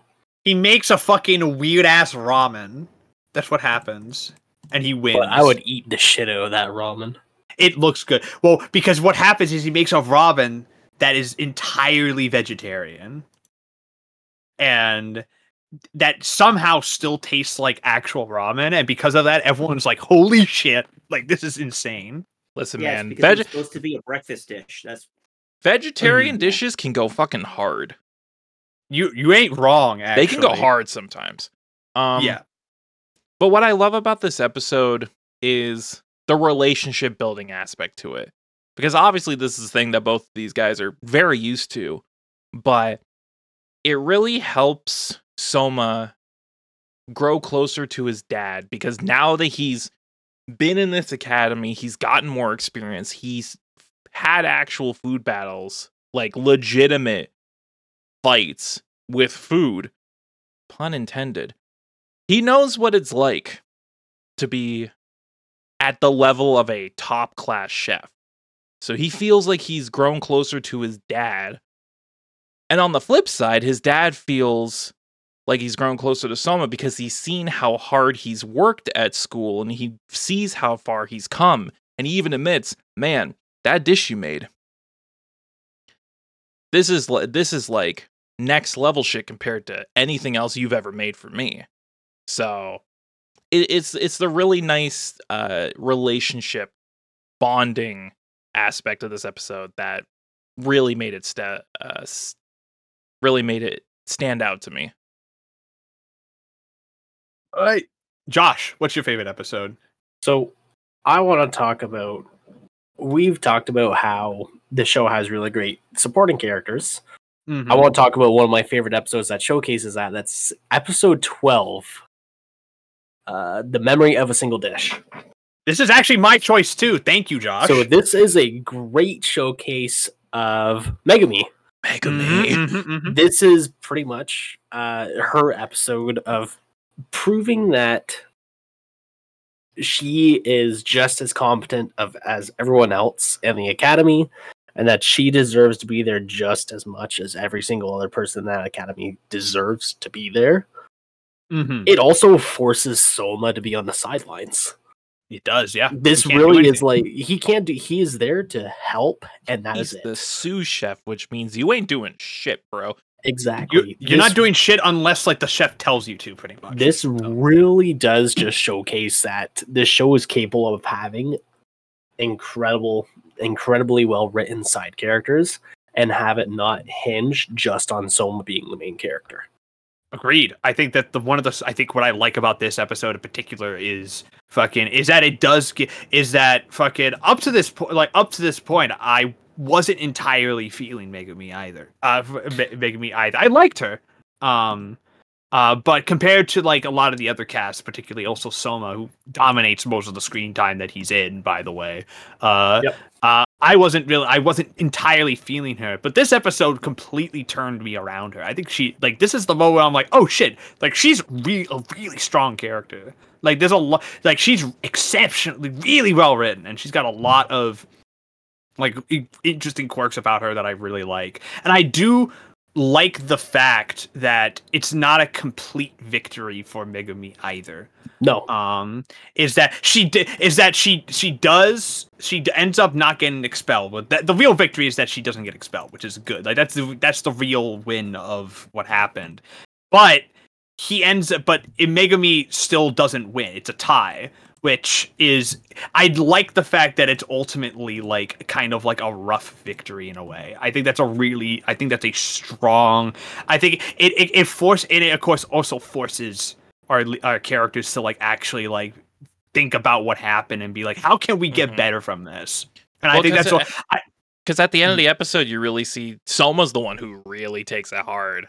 He's like, yeah, the hothead he is. He's like, damn, I lost a food battle. I need to get better. And he's like beating himself up over it. And it's like, dude, you weren't gonna beat Kojiro. Like there's no way. Like there's absolutely no fucking way. It's like it's Kojiro at this point. He is like the top dog. So like so like yeah. But it's a strong episode in my mind. Spencer, what's your favorite episode of Food Wars? So it's kind of funny that we would talk about Megami, because you're right. Episode 12 is great, but what if we had a bunch of the side characters show up and grow? Yep. That's why my favorite episode is episode 22, That Which Transcends the Norm. Oh, this one's good too. Yeah. So this is, I would technically, if I could, I'd give it to 21 and 22 because those kind of lead into each other, but 22 especially. So 22, okay, is Megumi's big moment. You know, she technically won her food war. She got through the egg buffet. But this is fall selection. Okay, the people that are selected for fall selection are the best of the best, and you got to bring your A game, and there's no ifs, ands, or buts. And it starts with Miyoko, who looks down on Megumi because Miyoko is going to take over a Chinese restaurant, and she's the only woman chef, and she's very adamant about, not being powerful, being confident, and not needing men to help you out. Okay, and when she sees Megumi, she sees the opposite. She sees, in her mind, somebody who's constantly looking for advice from men like Soma, person who can't stand on her own, who doesn't really have any true cooking skill. She's just been lucky. But in this episode, she gets, 87 points, and then we see Yuki, who is one of the Polar Star people, who makes this delicious wild game curry. And then we get the Aldini brothers, who are two of my favorite characters, facing off. And the moment that the anime gives between those brothers specifically, about how, Isami always looked after Takumi, because Takumi was always kind of like a crybaby, but Takumi was always the better chef. And it was always goaded over Isami that Takumi is better than you. He's a better chef, he's a genius, you're good, but you'll never be your brother. So this whole fall selection for those two is about Isami, who loses his weight in the Japanese summer, trying to prove to Takumi that he's the better brother, that he can be just as good as his brother. Unfortunately, he doesn't make it. But go ahead, Shane. I was gonna say, I really like that they don't make it that there's like any weird rivalry or like bad blood between them, because after Isami gets kicked off the leaderboard and out of selection, you see Takumi like embracing him, and it's like they could have easily gone the route of making Takumi just arrogant as shit and like rubbing it in his face and like have his head up his own ass, but they don't, and I really appreciate that. Yeah, man loves his brother. It's a genuinely good relationship. Once again, we support good relationships. We support healthy sibling relationships. I can't say that because canonically I hate loving families. That's correct. But in an alternate universe, I would maybe support this. Yeah, maybe support this. Possibly. But like, so then, going forward, we have Alice, who is this ridiculous, gastro astronomy, whatever the fuck it's called. That she wins because she deconstructs a curry dish and wins the entire fucking thing is so funny. It's very funny. She deconstructs a curry dish, but the MC's like, and we're done, and Megumi's like, you guys kind of forgot about me. Do you mind if I show my curry? And they're like, sure, you little girl, it's not going to make a difference, but go right ahead. And then she makes this monkfish dobujiro that is incredible. And the best part about that is you see how her entire little village fucking supports her. All the fishermen are there. Her parents are there. Her friends are there. They're all losing their minds. they're all loving the community. You get more backstory on Megumi and how she basically taught herself how to do hanging fish because her grandfather couldn't do it, or her father couldn't do it anymore because he was, getting old and injured. And she was taught, and she was like 6, probably like 7 years old, learning how to cut a monkfish. And I had never felt more happy for a character than seeing her get 88 points. Like, because that's the cool thing about Food Wars, is 100% she could have lost. And it would have stung, but it would have made sense. And that's what I like about shows like this and like Haikyuu, like the first season when they lose to Aoba Josai. It's like, okay, our main cast is defeatable. They are human. They can lose. But seeing her win filled me with absolute fucking pride. I'm like, yeah, you get it. So 22, man. I really do like the fact that they just do go like, listen, these guys can lose. Like, they have lost and they will lose. Yeah. They're not perfect. Yep, exactly. Let's talk about characters. Shane, who's your favorite character from Food Wars? Okay. Combine the brain cell. You guys know. Like, come on. Is it Meat? It's Nikumi, dude. Yeah, baby. It's Meat, yep. It's Meat. Sorry, what is her actor name? Mito. It's Ikumi Mito.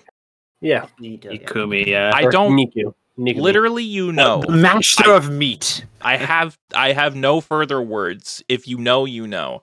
She is a master over Shane's meat, that's for sure. God, I wish, man. God, I wish that would be. But yeah, no, she is the master of meat. She loves meat. You can take that as you will. Take it however you want. Just take it however you want. Josh, who's your favorite? Okay, listen, I got we can go classic. The boy Soma is a fucking absolute G and a unit. I know who you're gonna say though. I love Alice. There it is. I love Arena. I love the Knocker. I love the Knockeryu twins. However, I will agree, in this season, Arena is an absolute. She's a bitch. I know Arena's like good shit is coming like later. Incredible. So I will say for now, in season 1, when I first watched it, I loved Alice. She was just a sassy little fucking albino ass bitch out here. How fucking sassy little. In the wise words of Saitama, who's this lost sassy little child? Mm-hmm. But I love her, and she's funny, and she actually has a reason why she cooks, which they go into further detail later. But like, I love her; she's adorable. She's like a scientist, basically. That's what she is, and plus, she's hot, man. Come on, Full Metal of the Alchemist. Women in this. Lot of the Full Metal Alchemist. Full Metal Alchemist. So yes, Arena or fucking Arena. Listen, every single character in that show is so fucking good, man. God. I know Arena's good stuff. I can't wait for her to develop because I know her. I know some of the stuff that's coming later for her, and I'm like, whoa, she sounds amazing. I think maybe I did a detriment to myself by watching this dub because literally her voice is like this. This is how she talks the entire show. She's much better than the. I'll talk about the dub. I think it adds to the comedy. I think it kind of works. I think in a weird kind of roundabout way. I don't know, man. Yeah, I recommend the sub. Sorry, I wholeheartedly recommend the sub or the dub. I mean, I enjoyed the dub, so I can't say anything. It's also a Sentai dub, so take it or leave it. Exactly. It is a relatively early Sentai dub, so you gotta take it as it is. Hey, that's fine, but I actually do enjoy the voice cast. I like Greg Ayers. Great. But yeah, Spencer, who's your favorite character? Do you want to guess? Who do you think my favorite character is? Spencer characters in this show. I'll give you a hint. Is it Megami? It's not a main character. Oh, it's Takumi. No. It is a character that doesn't show up for the first half of the show. Oh, is it the curry guy? It's just a curry man. It's not the curry man, but it might have something to do with Josh's character. Oh, Alice's fucking companion, yeah. It's Ryo Kurokiba. Dude, Ryo's pretty fucking. Dude, that dude fucking rocks. I love that guy.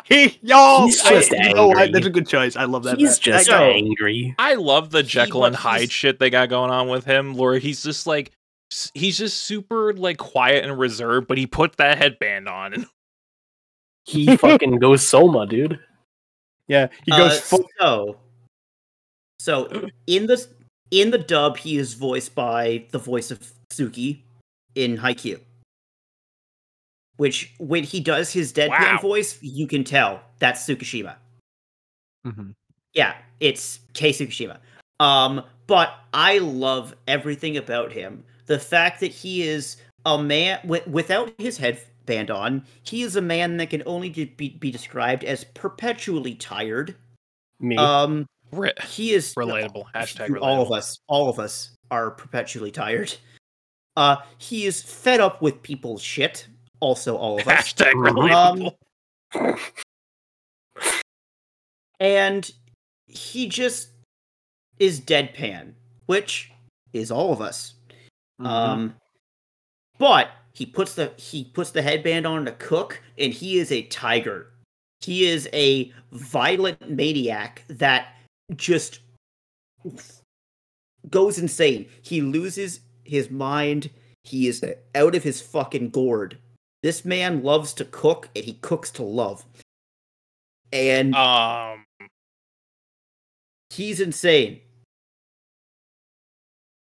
Okay, think about what he said to that woman in the curry tasting. Mm-hmm. He basically pulled It the was like, max risk. It was like shit in my mouth or something. It was like, basically, he was like, yeah, you're gonna fucking drink this cognac, and you're gonna do it like this, and you're gonna fucking like it. You're gonna slurp the lobster out of the shell, and you're going to enjoy it. And she's just like, oh, okay. And then, fucking like it. But you know the scene where Jotaro tells all the girls to shut up, and they're like, "Oh, he's so hot." That was it. That was Shut that up! Scene. You're so fucking annoying. But like the best part of that character is that he does that, and then he takes his headband off, and he goes, "Okay, yeah, I'm done." And I'm let's go to sleep. Okay, that was exhausting. Once again, like this show just has so many incredible side characters. Great side characters. It's a shame then for my favorite, I'm gonna go basic at Soma. I mean, Soma is incredible though. Can't blame him. Yeah, can't blame him. I can't blame him. I think what to me, a shonen is only as a battle shonen is only as good as its protagonist, and thankfully, Soma is a hell of a good protagonist. The reason why Soma is good is mainly for the fact that I think he's one of the more is that he is like is that he's like one of the few times that I feel like a hot-blooded kind of like shonen protag like actually like fully works in this scenario. Mm-hmm. He had one of the things one of the things that I love about Soma as a character is that hot-bloodedness, that like that constant drive to get better is like I know I have a close friend of mine who's like who also is a chef, and he is like exactly like Soma. Like these people exist. Like he is these people are like actually exist in the food world. Does he feed you horrific squid concoctions? No, he doesn't. Thankfully, which is the thing I think it's always just he's just exceptionally likable as a lead, and I think that's what makes it work. And you want to root for him to succeed and like get better. And when he when he does lose or when he does win, you feel those emotions. The show manages to earn that. It helps that in both languages he's voiced very well. It's just like it's just a case of I think he's like, again, a shonen is only really as good as its protagonist, and I think that he's a really strong protagonist in an era of Shonen Jump, I'd argue, actually, which had problems crafting like fucking compelling protagonists, I'd argue. Soma actually kind of stood out as like, oh shit, they kind of nailed it off the bat. And which is really, really impressive to me, especially considering on how many shonen nowadays, and Shane can attest to this, how many shonens struggle nowadays to try to find compelling angles for their protagonists these days. But in any case, let's move on to least favorite, because with the best must come a worst. Josh, who's your least favorite character in the show? Like I said, I love her to death. I love Arena. Oh. She's a bitch. Yeah. In this season. She's a massive bitch this season. She is just the most head up her fucking ass.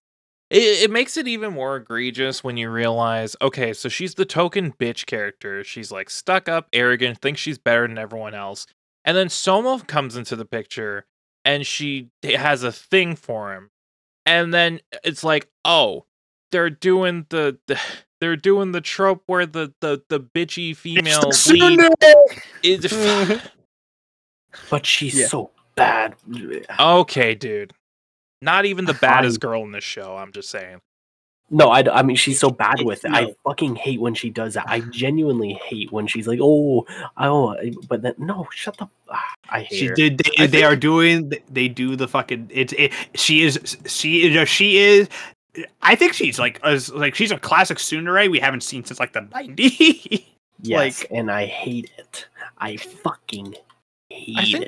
I think there was the moment at when they're in the hotel and Soma runs into her on his way to the bath, and he's like, "We're gonna meet up and play cards later. You want to join?" She's like, "No, why the fuck would I play cards with you?" And then, what's her also her servant's name? Also her Alice. that's not her servant. Pink hair, Hisato. pink hair girl, Hisato, yeah. Hisako. Hisako. and she shows up and she's like, "Hey, I got that pack of cards you won." And she's like, "Go fucking put that pack back. I don't want to see that shit." Hisato is also a bitch, I will say, because she's Hisato's just fucking... not a bitch.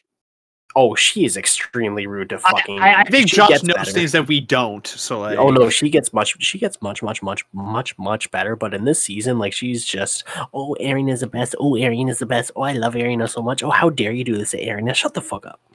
I see. This is weird. This is weird because this is one of those things where I think we found one of the rare tropes that gets under Josh's skin. Like, this to Josh is me with those Genki ass fucking hyper characters.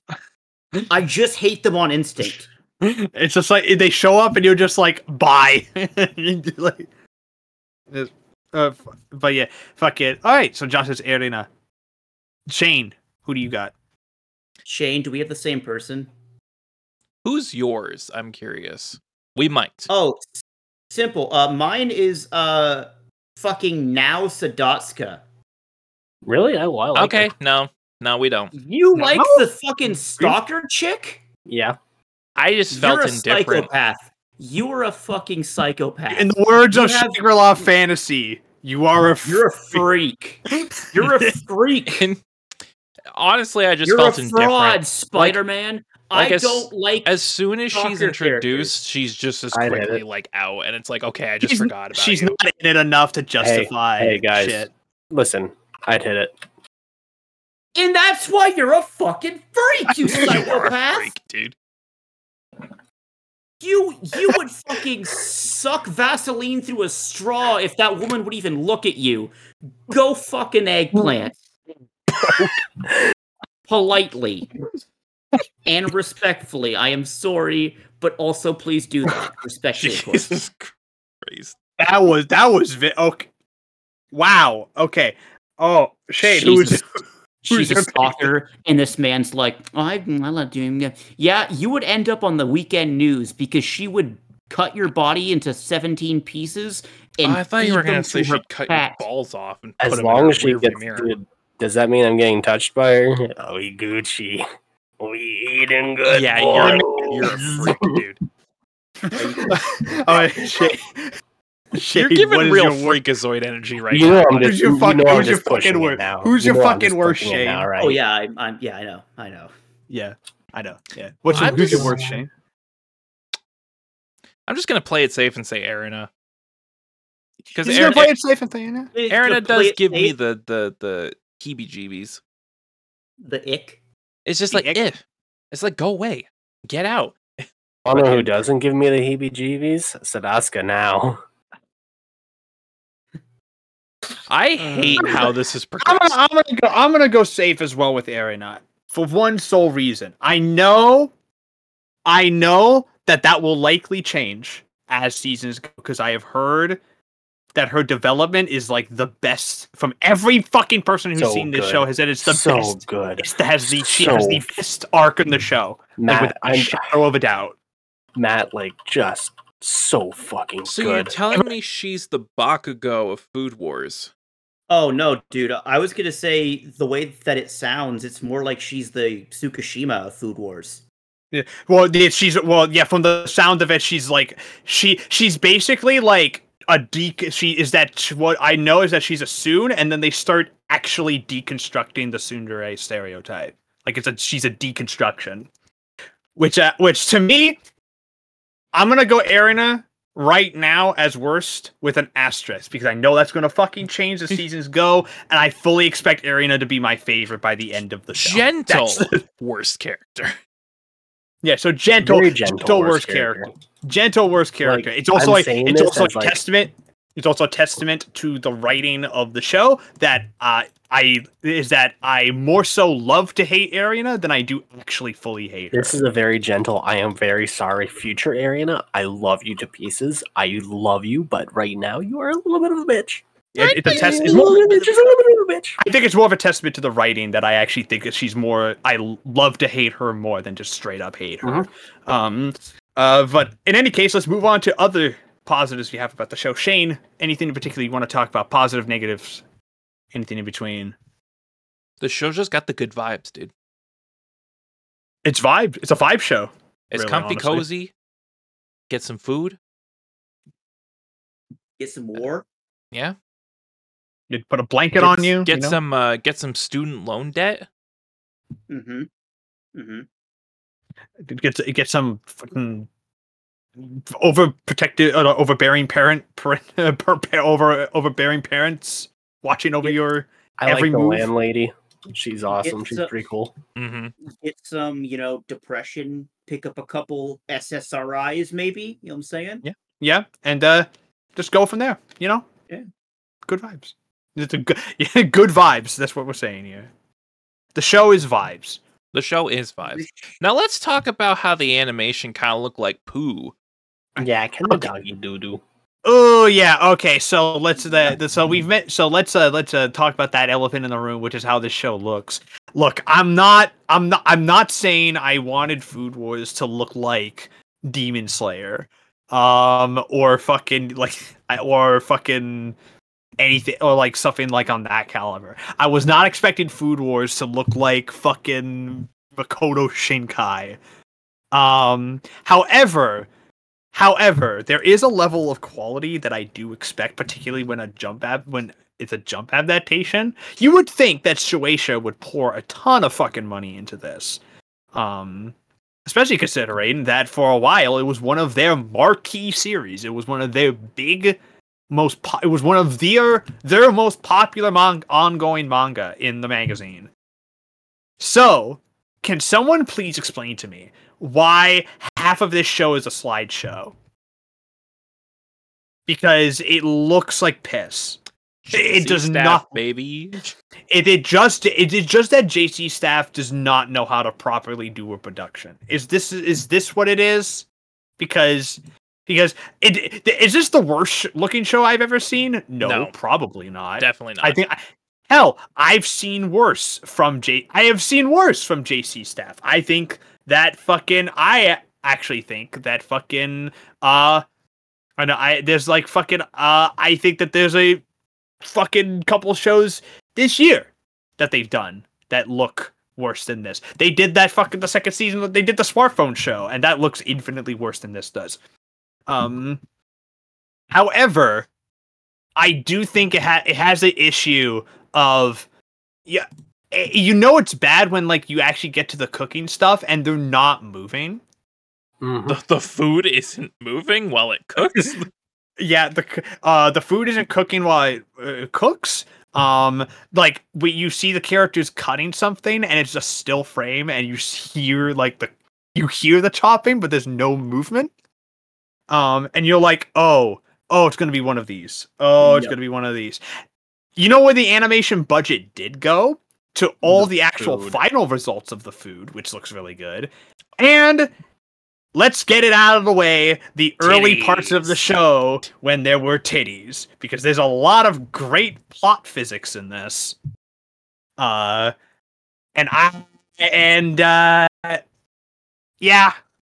Take it or leave it. Take it or leave it, I guess. Unfortunately, yeah, the show, like we said, they quickly realize, hey, this is just too much. But the idea of the idea of a food that's so good that like it literally makes you orgasm and you out of is, you know what, for a single gag is really funny. But when I will say that. Okay, I will say, I thought that was going to be an issue that I would have, just because you know me, not an ecchi guy. So when the one main primary gag is, the food makes you come, I thought I'd be like, okay, one and done, get it out of here. I'm going to hate this show. I will credit where credit is due. They actually take it in some pretty funny directions. It's not just one and done the same gag over and over. They kind of actually put an effort to make the joke funny. Yeah. I will give it that. Yeah, that's the thing. The joke is actually funny. They stop after like the first half of the first core, honestly. Because after that, it starts to tie down, and most of the fan service becomes standard fan service you see in shows like this. Just every woman in existence have Big Boomba. Yeah, yep. Big Boomba. Except for poor Yuki. Except for poor Yuki. I would say Megami as well. But every female character gets big titty and they bounce and do they ever? And the camera likes to linger on them and be like, "Hey, you this is what you wanted to see, right? You're here to see them titty Fox. This is what you want." It makes it even funnier when they hard cut back and forth between food and titty, and it's like, that's just human nature right there. Honestly, this is just the base needs of human nature right here. This is just that's the male gaze right there. Of needs. Yeah, this is the male gaze. The show. Spencer, anything in particular you want to talk about? Good, bad, negative. Good, bad. Sure. So as stated, this is cooking sound effects. The show. JC staff once again proving that they are the worst at consistent animation, and Godspeed to that company. But I will say, what I don't care what Brunrit says, I actually really enjoy the dub. But keep in mind, I've always been relatively okay with Sentai dubs. For the most part, they're pretty good. They're early, like I said, I watch kids on the slope dubbed, and that is an early Sentai dub. Oh, that dub is messy. That is a messy dub, but I appreciate it because I appreciate Sentai as a company. And I also want to give special shout out. Very rare for me to give this person a shout out, but Brittany Karbowski. She is Hisako in the dub, and her voice as Hisako doesn't make me want to kill myself. So, because it's not a ganky, annoying, hyper-energetic voice.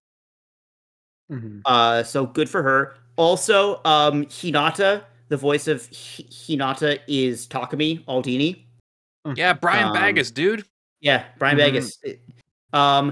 It is like Greg Ayers, of course, is in there, and his voice is so recognizable. Well, yeah, he does the same voice for everything. Personally, I think the big standout of the dub for me, because big standout for the dub for me, I watched a little bit in both languages just to get a feel for it. I think it's Jad Saxton as Megami. Personally, yeah. I think Yeah, she's no. the big. I think she's the big standout. At least she was my favorite of the dub. Dub. From the little bit I've listened to, I think I slightly prefer the sub voices. There's something about the dub that feels a little stilted. I don't know. I don't know if that's just standard That's the Sentai wonk. Sentai flair, baby. That's Yeah, just that the Sentai jank.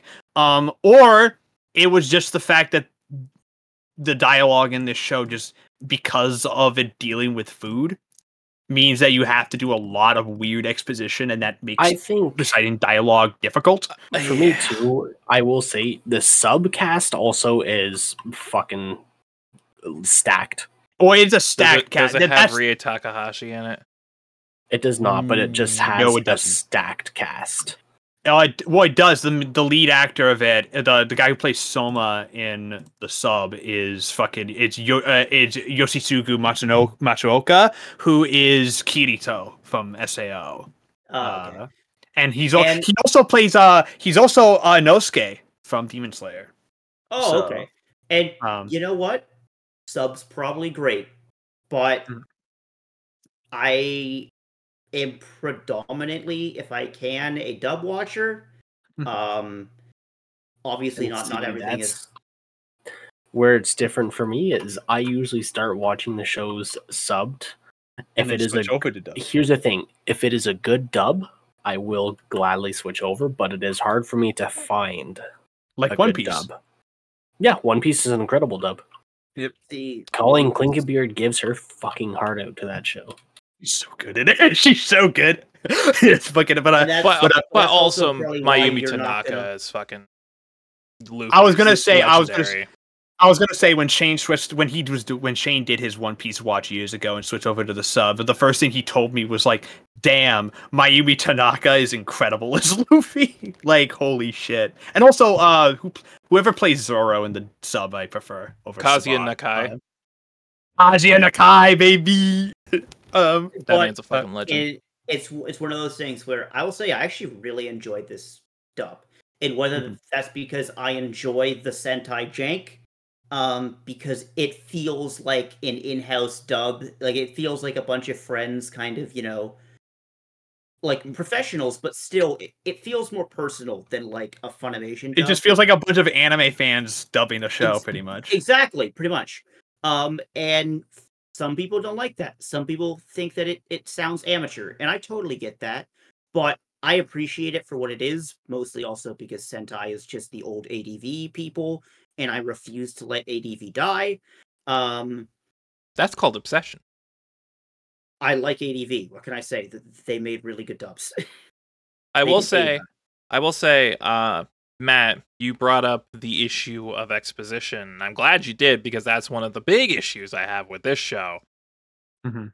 Given you expect it with a shonen, because every shonen to an extent have some level of bad exposition. Some are better than others. I feel like Food Wars is one of the most egregious examples I've experienced in a long time, because not only does everyone not shut up, the entire show is about food, specifically food competitions and food critique. So it's like, it's brought up to like 11, like the amount of like, so here's what this chef is doing, and they're doing this specific thing to this specific food to give it this specific flavor, and then they're bringing it over to the judge, and the judge is like, wow, the robust flavors and nuttiness of the stock give it a very homey aroma that brings me back to my childhood. It's like, shut up, please, for the love of God. I think the problem is because of the problem is that the show is like got animation issues, and they need a way to express that without having to have frames. And I think that's mostly what it is. There's a reason why when you look at Food Wars and then take a look at other shonen like maybe Demon Slayer or hell, even the better parts of MHA, those shows don't really have as much because they let the animation speak for itself. Food Wars doesn't really have that because it's made by JC Staff. So unfortunately, that's probably what it is. I get that also because it has to do with cooking, like in like high level cooking in some cases. that you're going to have to explain it because the audience for this is also like 9 to 10-year-olds in Japan. So like they're not gonna fucking know. So like I don't. So maybe I just have a higher tolerance for this shit. I will say though, it's very different compared to other food shows I've seen. Hell, even ones that we will be covering later in Month of Spork, where it's a very different feeling of like Food Wars food exposition compared to something like Sweetness and Lightning exposition, whereas Sweetness and Lightning feels like it's almost like you're watching a cooking tutorial on YouTube. It's like a step-by-step process, and they explain it one at a time, but it never feels overbearing. It never feels like it's like an overload. Whereas with this, maybe it's because it's more of the shonen aspect where it, like the intensity is heightened. Maybe that's why it feels a little more egregious to me. I don't fucking know. Yeah, for Food Wars feels like Iron Chef. Or It's Hell's literally Kitchen. Iron Chef if it was an anime. Yeah, pretty much. And I have watched too much Iron Chef, honestly. But like, I watch a lot of Iron Chef. But in any case, I think, does anyone else have stuff they want to talk about, or can we move on to like final scores? Yes. Nope, final score's good. No, I'm Final good. scores. All right, Josh, what do you give Food Wars Shokugeki no Soma Season 1? Season 1, the first plate, I guess, is what they're branding it as now. A very foodie good 8 out of 10. A very foodie good 8 out of 10. Nice. Spencer? I give Food Wars Shokugeki no Soma Season 1, the first plate. I give it a very umami 8 out of 10. Aye. Shane? I give Food Wars Season 1, the first plate, a very rich 8 out of 10. All right. I give Food Wars Shokugeki no Soma, or Food Wars Season 1, the first plate, a very savory 8 out of 10. 8's across the board. That was in agreement. It has been a while since we've unanimously agreed on something like this. It is an 8 out of 10 show carried almost entirely by its strong writing and its strong characters. That's pretty much what it is. This is like if you know what, if this had animation, this would have been an easy 9. That's the thing. If it moved, it would have been. If it had frames, it would have been like an easy 9 out of 10. But it doesn't, unfortunately. Alas, JC staff. Yeah, but alas, it is JC staff. All right. In any case, let's move on to what let's move on with Month of Spork. We already know what we're covering. We mentioned it in the podcast before. This is what we're doing. We're doing Bento, which is Spencer's pick for Month of Spork. So Spencer, can tell us a little bit about Bento, so that way we know what to expect. Sure, no problem. So Bento is an anime about what we as poor, some of us, actually all of us now, ex-university students craved, which was boxed lunches. In Japan, they're very famous. They're called bento. They are a boxed lunch. And at the end of every week, your local store might mark down those boxed lunches 20% up to 50% off. And if you don't have a lot of money, you gotta stock up on those boxed lunches. But what do you do if a bunch of people want those 50% off box lunches? Well, you have battles. You have fights. Basically, anything goes as long as you get that food. Beat them with the shit out of them. Bento is the story of what happens when you take the company that would go on a couple years later to do JoJo's Bizarre Adventure and have them basically make a battle shonen about getting discounted food. It's so dumb. A while ago, Brunrich showed us the first the First episode. For Christmas, then I got the Blu-ray for Bento. I also have the Blu-ray for Bento, so I will be watching that probably on my PS4 or PS5. And I'm just excited to get through it because I don't know what to expect, but I'm expecting something insane. I will say, full disclosure, I've already watched Bento in full before we recorded this. I'll save my thoughts for that podcast, but it was definitely not what I was expecting. It is a show that exists. That has an It has incredible opening. animation. That has an incredible opening. It has director, a director and a writer, possibly some storyboard artists. Maybe. Yeah. I'm Matt, aka Legion Rex. You can find me on Twitter at Legion Rex, also on YouTube at Legion Rex, as well as on Twitch, where I stream once in a blue moon. I did actually stream last week. He did. I did actually stream. So I might be doing more.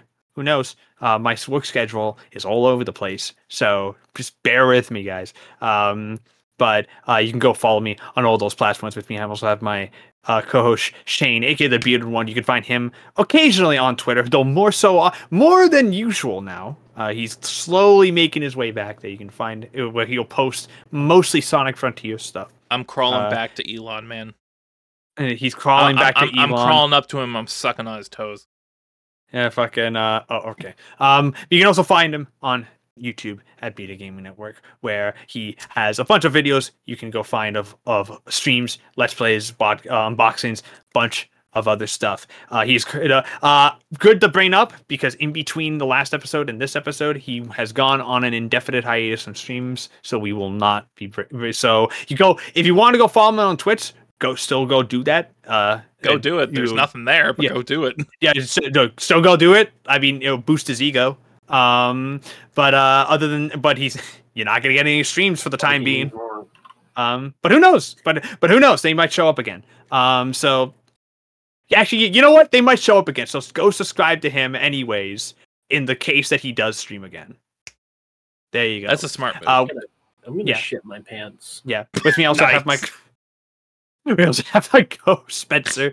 You can find him on Twitter, Barry Burt with two E's. He likes a lot of cosplay pictures, and he's also the fan page of the Cincinnati Bengals. I'm no longer the fan page of the Cincinnati Bengals. What? This team sucks. Oh no! I've been let down too many times. I'm also kidding. I will still stand by the Bengals, but fuck the Blue Jays. He's bandwagoning. He's bandwagoning. That's what he's doing. I'm joking. I will not turn my back. But the Blue Jays are dead to me. Fuck that team. the Blue Jays are back. He's rolling his cock out. With me also I have my co-host Josh. You can find him on Twitter at Reborn Weeb. My pants. Yeah, well, he's also not only about shit his pants. Well, not only is he about to shit himself, but he's also lurking under Nick's posts, Final Souls posts, or sometimes liking horny posts. Lots of from Hololive members because they are also horny. Oh, of course, sounds exactly like you. Yeah. But in any case, I hope you all had a wonderful podcast with us, and we hope to see you next time. When I shit my pants. Yeah, when Josh shits his pants live on stream. I hate everything about this. Goodbye. Thank you for listening to The G.A.P. If you like what you've seen, you can subscribe to the G.A.P. Podcast YouTube channel to get the latest podcasts as they go live. Be sure to like and comment and let us know what you guys think of the show. Thank you very much for tuning in, and we'll see you next week.